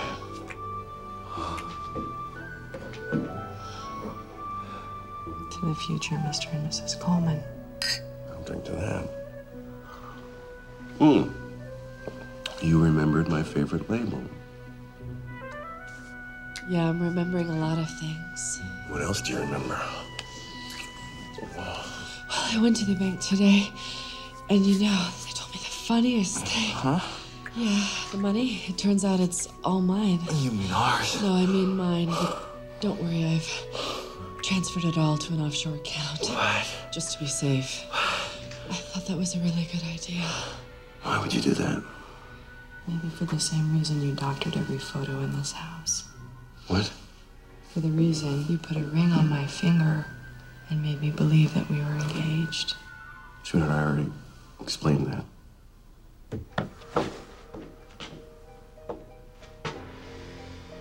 Did you ever love me? Let me tell you a little story about a woman who inherits a large sum of money from her parents. She's a little lonely, you know, she doesn't get out very often. She works from home, which makes her vulnerable. And one day, along comes a nice, handsome man. But it turns out he's not so nice. She thinks that he loves her, but all he really wants is her money. He wants to marry her, but she refuses. And when he becomes violent, she tries to run away. The next thing you know, she wakes up in a hospital room without any of her memories at all. But he does everything he can in his power to make her forget how hard it all really was. I mean, he goes so far, he even gets a friend to pretend to be her psychiatrist. I mean, what was his angle? Was he gonna get a cut of the money too? It's hard to build a relationship based on lies, isn't it? Brooke. Just in time. She knows. What? She transferred the money. Where? Somewhere you can't touch it. Offshore! What's wrong with him? Well, I guess the sedatives I gave him didn't mix well with the champagne. Where is it? So you were the one following me all the time, just waiting for the right moment to make your move. Where? Go ahead and shoot me, but unless we're married, he's not gonna get a dime, which means you're not gonna get a dime. We should have killed you the first time. Oh yeah? What were you gonna do? Kill me after the wedding and live happily ever after on all of my money? Let me ask you a question. Did he ever hit you?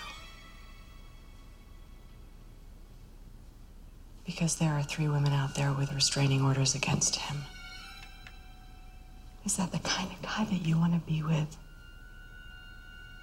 I mean, it takes a real man to hit a woman, you know what I'm saying? You know, I mean, you really want to be with a real man. You tell me how to access the account. You don't have a choice. You think you're so smart, huh? You think you got everything figured out. Let me kill him. No. She's gonna tell us where the money is. You know what your problem's always been? You're too stubborn. No, she's not gonna tell you anything. Oh, yes, she is. She's gonna tell me everything I want to know because she knows there's not gonna be any second chances. I mean, I don't think it's shocking. No. But it is. I mean, it's It is. disappointing. It's disappointing, and it's not shocking. And I just like love how she went from like just totally, innocent, and then now she is femme fatale. She's Black Widow. She's got a scheme, and she's got accusations, and she's got a red dress, and she is playing fast and loose with like a dangerous criminal. Yeah, it's very strange. So, like, I mean, Melissa, of all people, I kind of was like, I mean, she definitely had this guilt. Yeah, I wondered if Melissa was one of the women that had a restraining order against him. That's a really good point. Or if she was just a new one that got caught up in the mix, but maybe knew the other girls from the modeling agency and was trying not to believe it.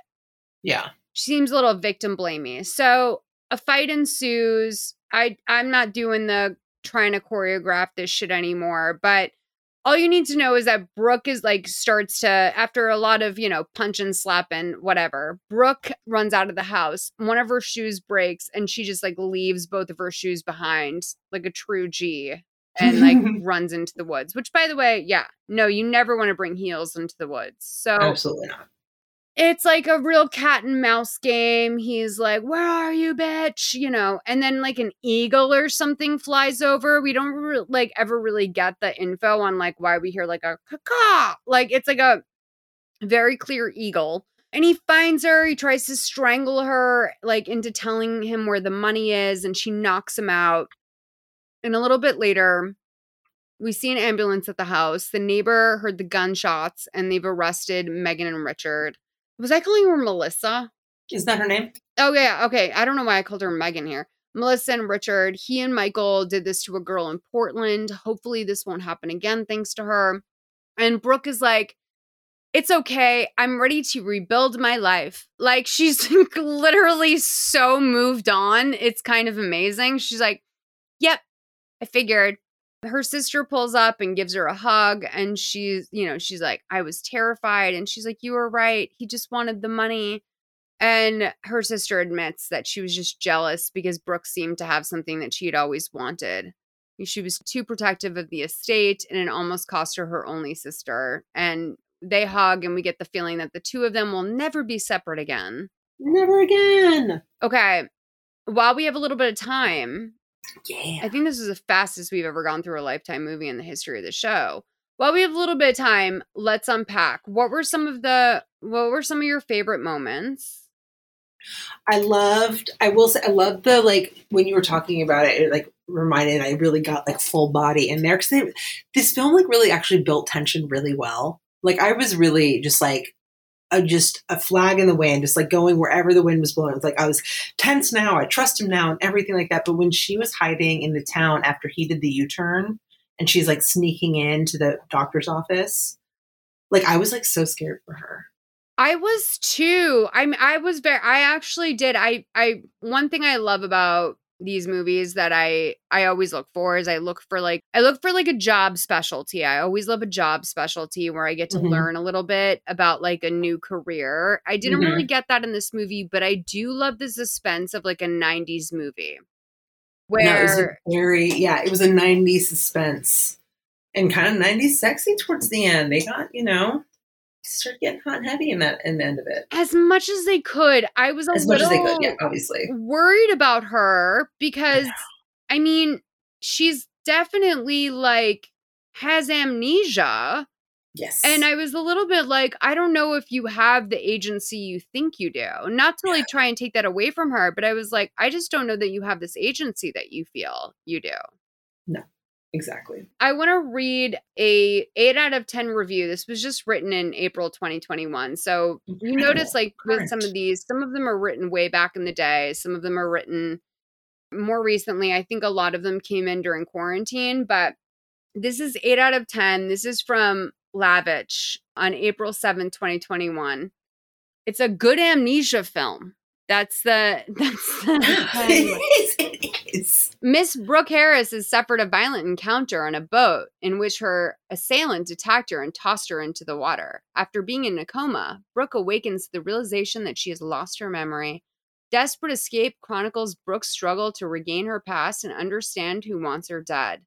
In her recovery, Brooke's caretaker is her fiancé, Michael Coleman. I do fucking appreciate the people so fucking hardcore on IMDb who like take the time to write out the characters' names. Because I won't say that, like, yes, we're reviewing these on IMDb, so this information is generally available, but like still, like, I feel like I sometimes watch these movies and I'm not even thinking his name is Michael Coleman, even though I know that. So it says Michael is able to turn on the charm and seems devoted, but something does not quite add up about Michael as Brooke has selective memory flashes and notices anomalies in the photographs on the walls. Brooke's I don't know if anomalies is the right word. Brooke's bestie, Melissa, also appears to be suspicious, especially in her contradictory statements about Brooke's engagement to Michael. Yet another character that raises concerns for Brooke is her psychiatrist, Dr. Richard Alvarez, the doctor who wants to guide Brooke into relaxation and to focus on, quote, details. But the oily shrink may have another agenda. The oily shrink, I like that. Amazing. I know, I like the writing here. So while the film was a by-the-numbers thriller, it was also well-directed with an especially dynamic use of close-ups. I thought, I'm actually blown away by this review. The anxiety would register on Brooke's face, just as the sly and subtle reactions of Michael would evoke uncertainty about his motivations. The best part of this film was the ending, in which there was a moving reconciliation of Brooke with her sister Courtney. Before Brooke's, quote, accident, the sisters had a falling out due to Courtney's opinion that Michael was a, quote, deadbeat. It turns out that Courtney was right. The bonding of the sisters was a heartfelt final touch at the end of a harrowing ordeal. Oh my God. Yeah, I mean, like, I think this is a great review. Babe, I love it. There's some longer ones. This one is mean. Here's a mean one from RPS-2. This is written on May 24, 2011. So, like, we are coming out of we're in the after effects of the recession here. Like, people are not really happy. This is a 2 out of 10. Okay. Mediocrity triumphs again.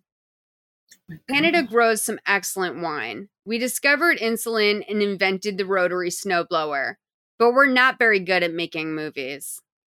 Okay, this is like... This is so heavy. No, I know. No, like, and this is the attitude I appreciate people bringing to a fucking Lifetime movie review. Serious. If you're going to be real, like, every Lifetime movie is roughly a 5. Yeah.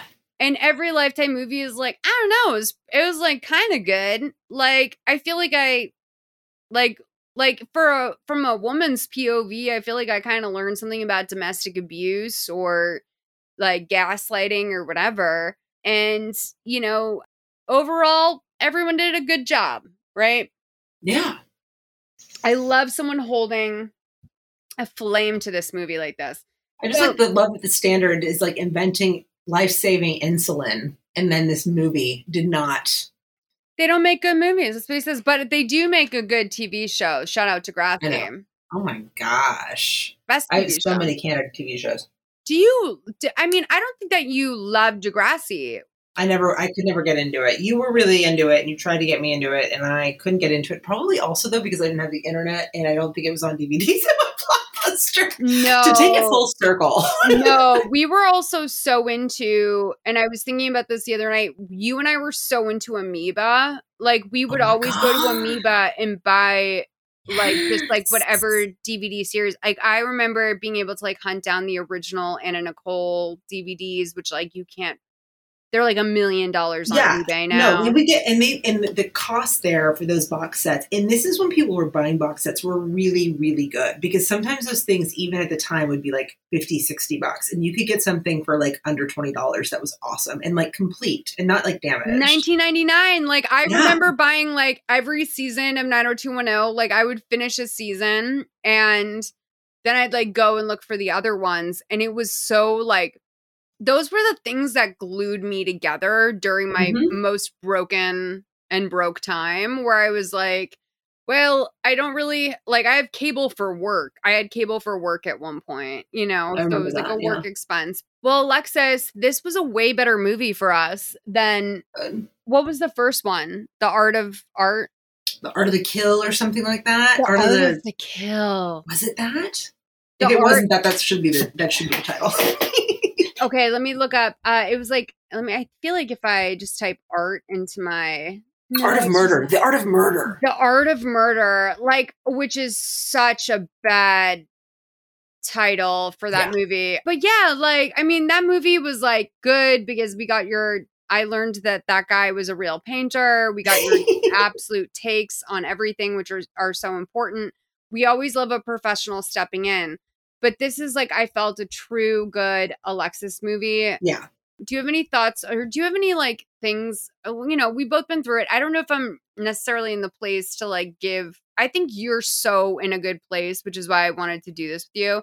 Oh. No, I do. Like, I really do like think you're in such a good place. Like, when I talk to you about like anything, you're like, no, and this is why, and like, you're very like good, but not in a way that's like poisonous. Like, you're just very matter of fact, and it's like, oh, you're really true. And sometimes it can be hard to hear, but you're true. This is my thing. So what's like your number one piece of advice for people who might be in a relationship that they're like, I don't know about this guy?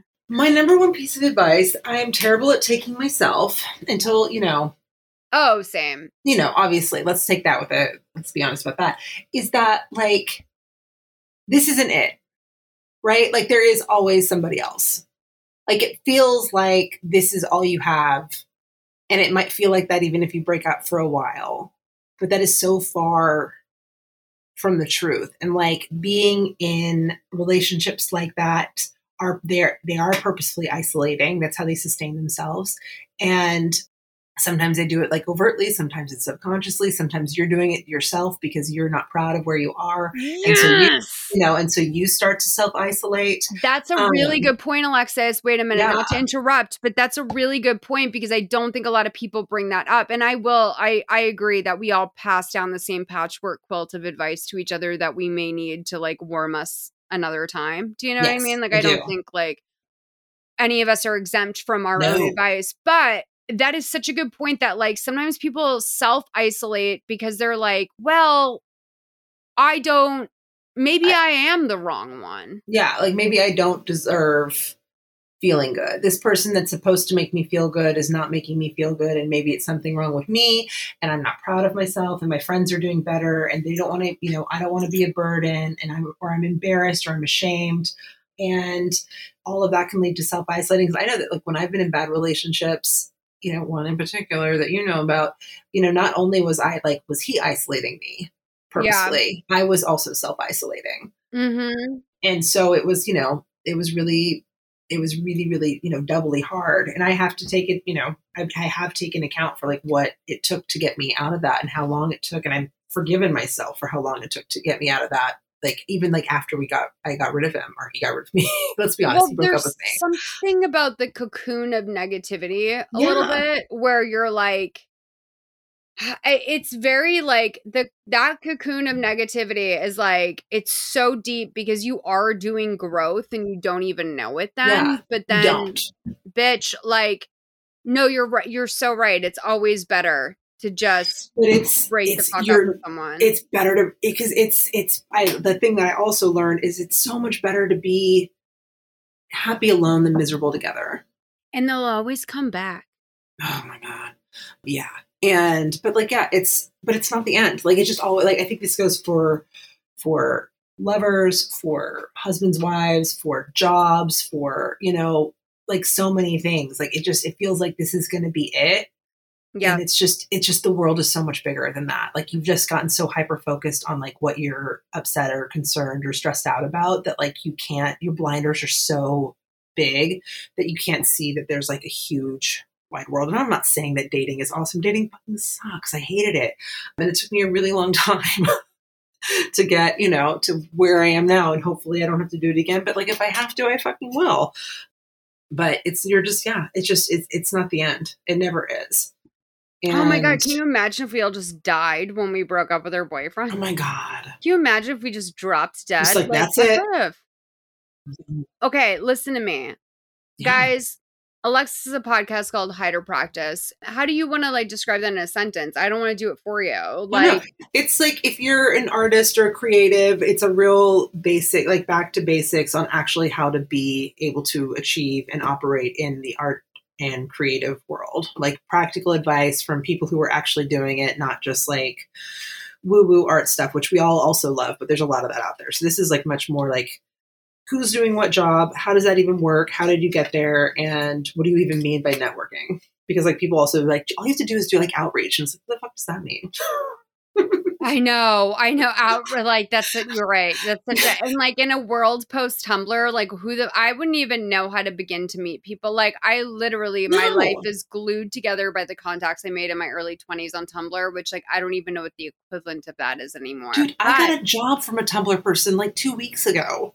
Yes, exactly. Like these people never left our lives. I mean, I guess the younger equivalent is TikTok, which you're also really good at. I will link that as well in our description. Guys, go follow Alexis. Like not just like cool art stuff, but really like great practical career advice that translates from any sphere of being not even just a creative, just like good work boundaries and like things that you've learned in a really unique way, especially, I mean, the whole like kind of like freelancing world a little bit is like so fucking chaotic.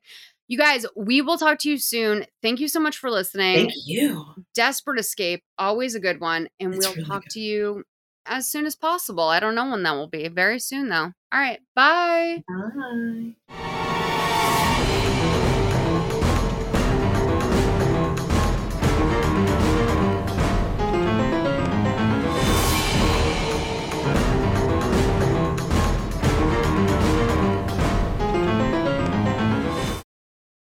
Hey there, this is Justin Bartha. I made a funny new podcast, King of the Egg Cream. It has the greatest cast in the history of podcasts with actors like Louis Black. I'm torn by my feelings for two women. Bobby Cannavale. You can eat it, or if someone hits you, you can put it on your cut. Melanie Linsky. I wonder what these marvelous things are that look just like boiled chicken feet. Jason Ritter. I can break things and pick locks and kill people. Michael Stuhlbarg. The whole point is to inspire people that they should make themselves better. Ari Grainer. No, don't whet its appetite. What are you, an idiot? Me, Justin Bartha. That's not just any egg cream, that's a Lemke's special. And all narrated by the hilarious Richard Kind. This is the story of Harry Dalowitz and how he rose from nothing to become New York's King of the Egg Cream. So if you like funny true stories, come listen to King of the Egg Cream, available wherever you get your podcasts.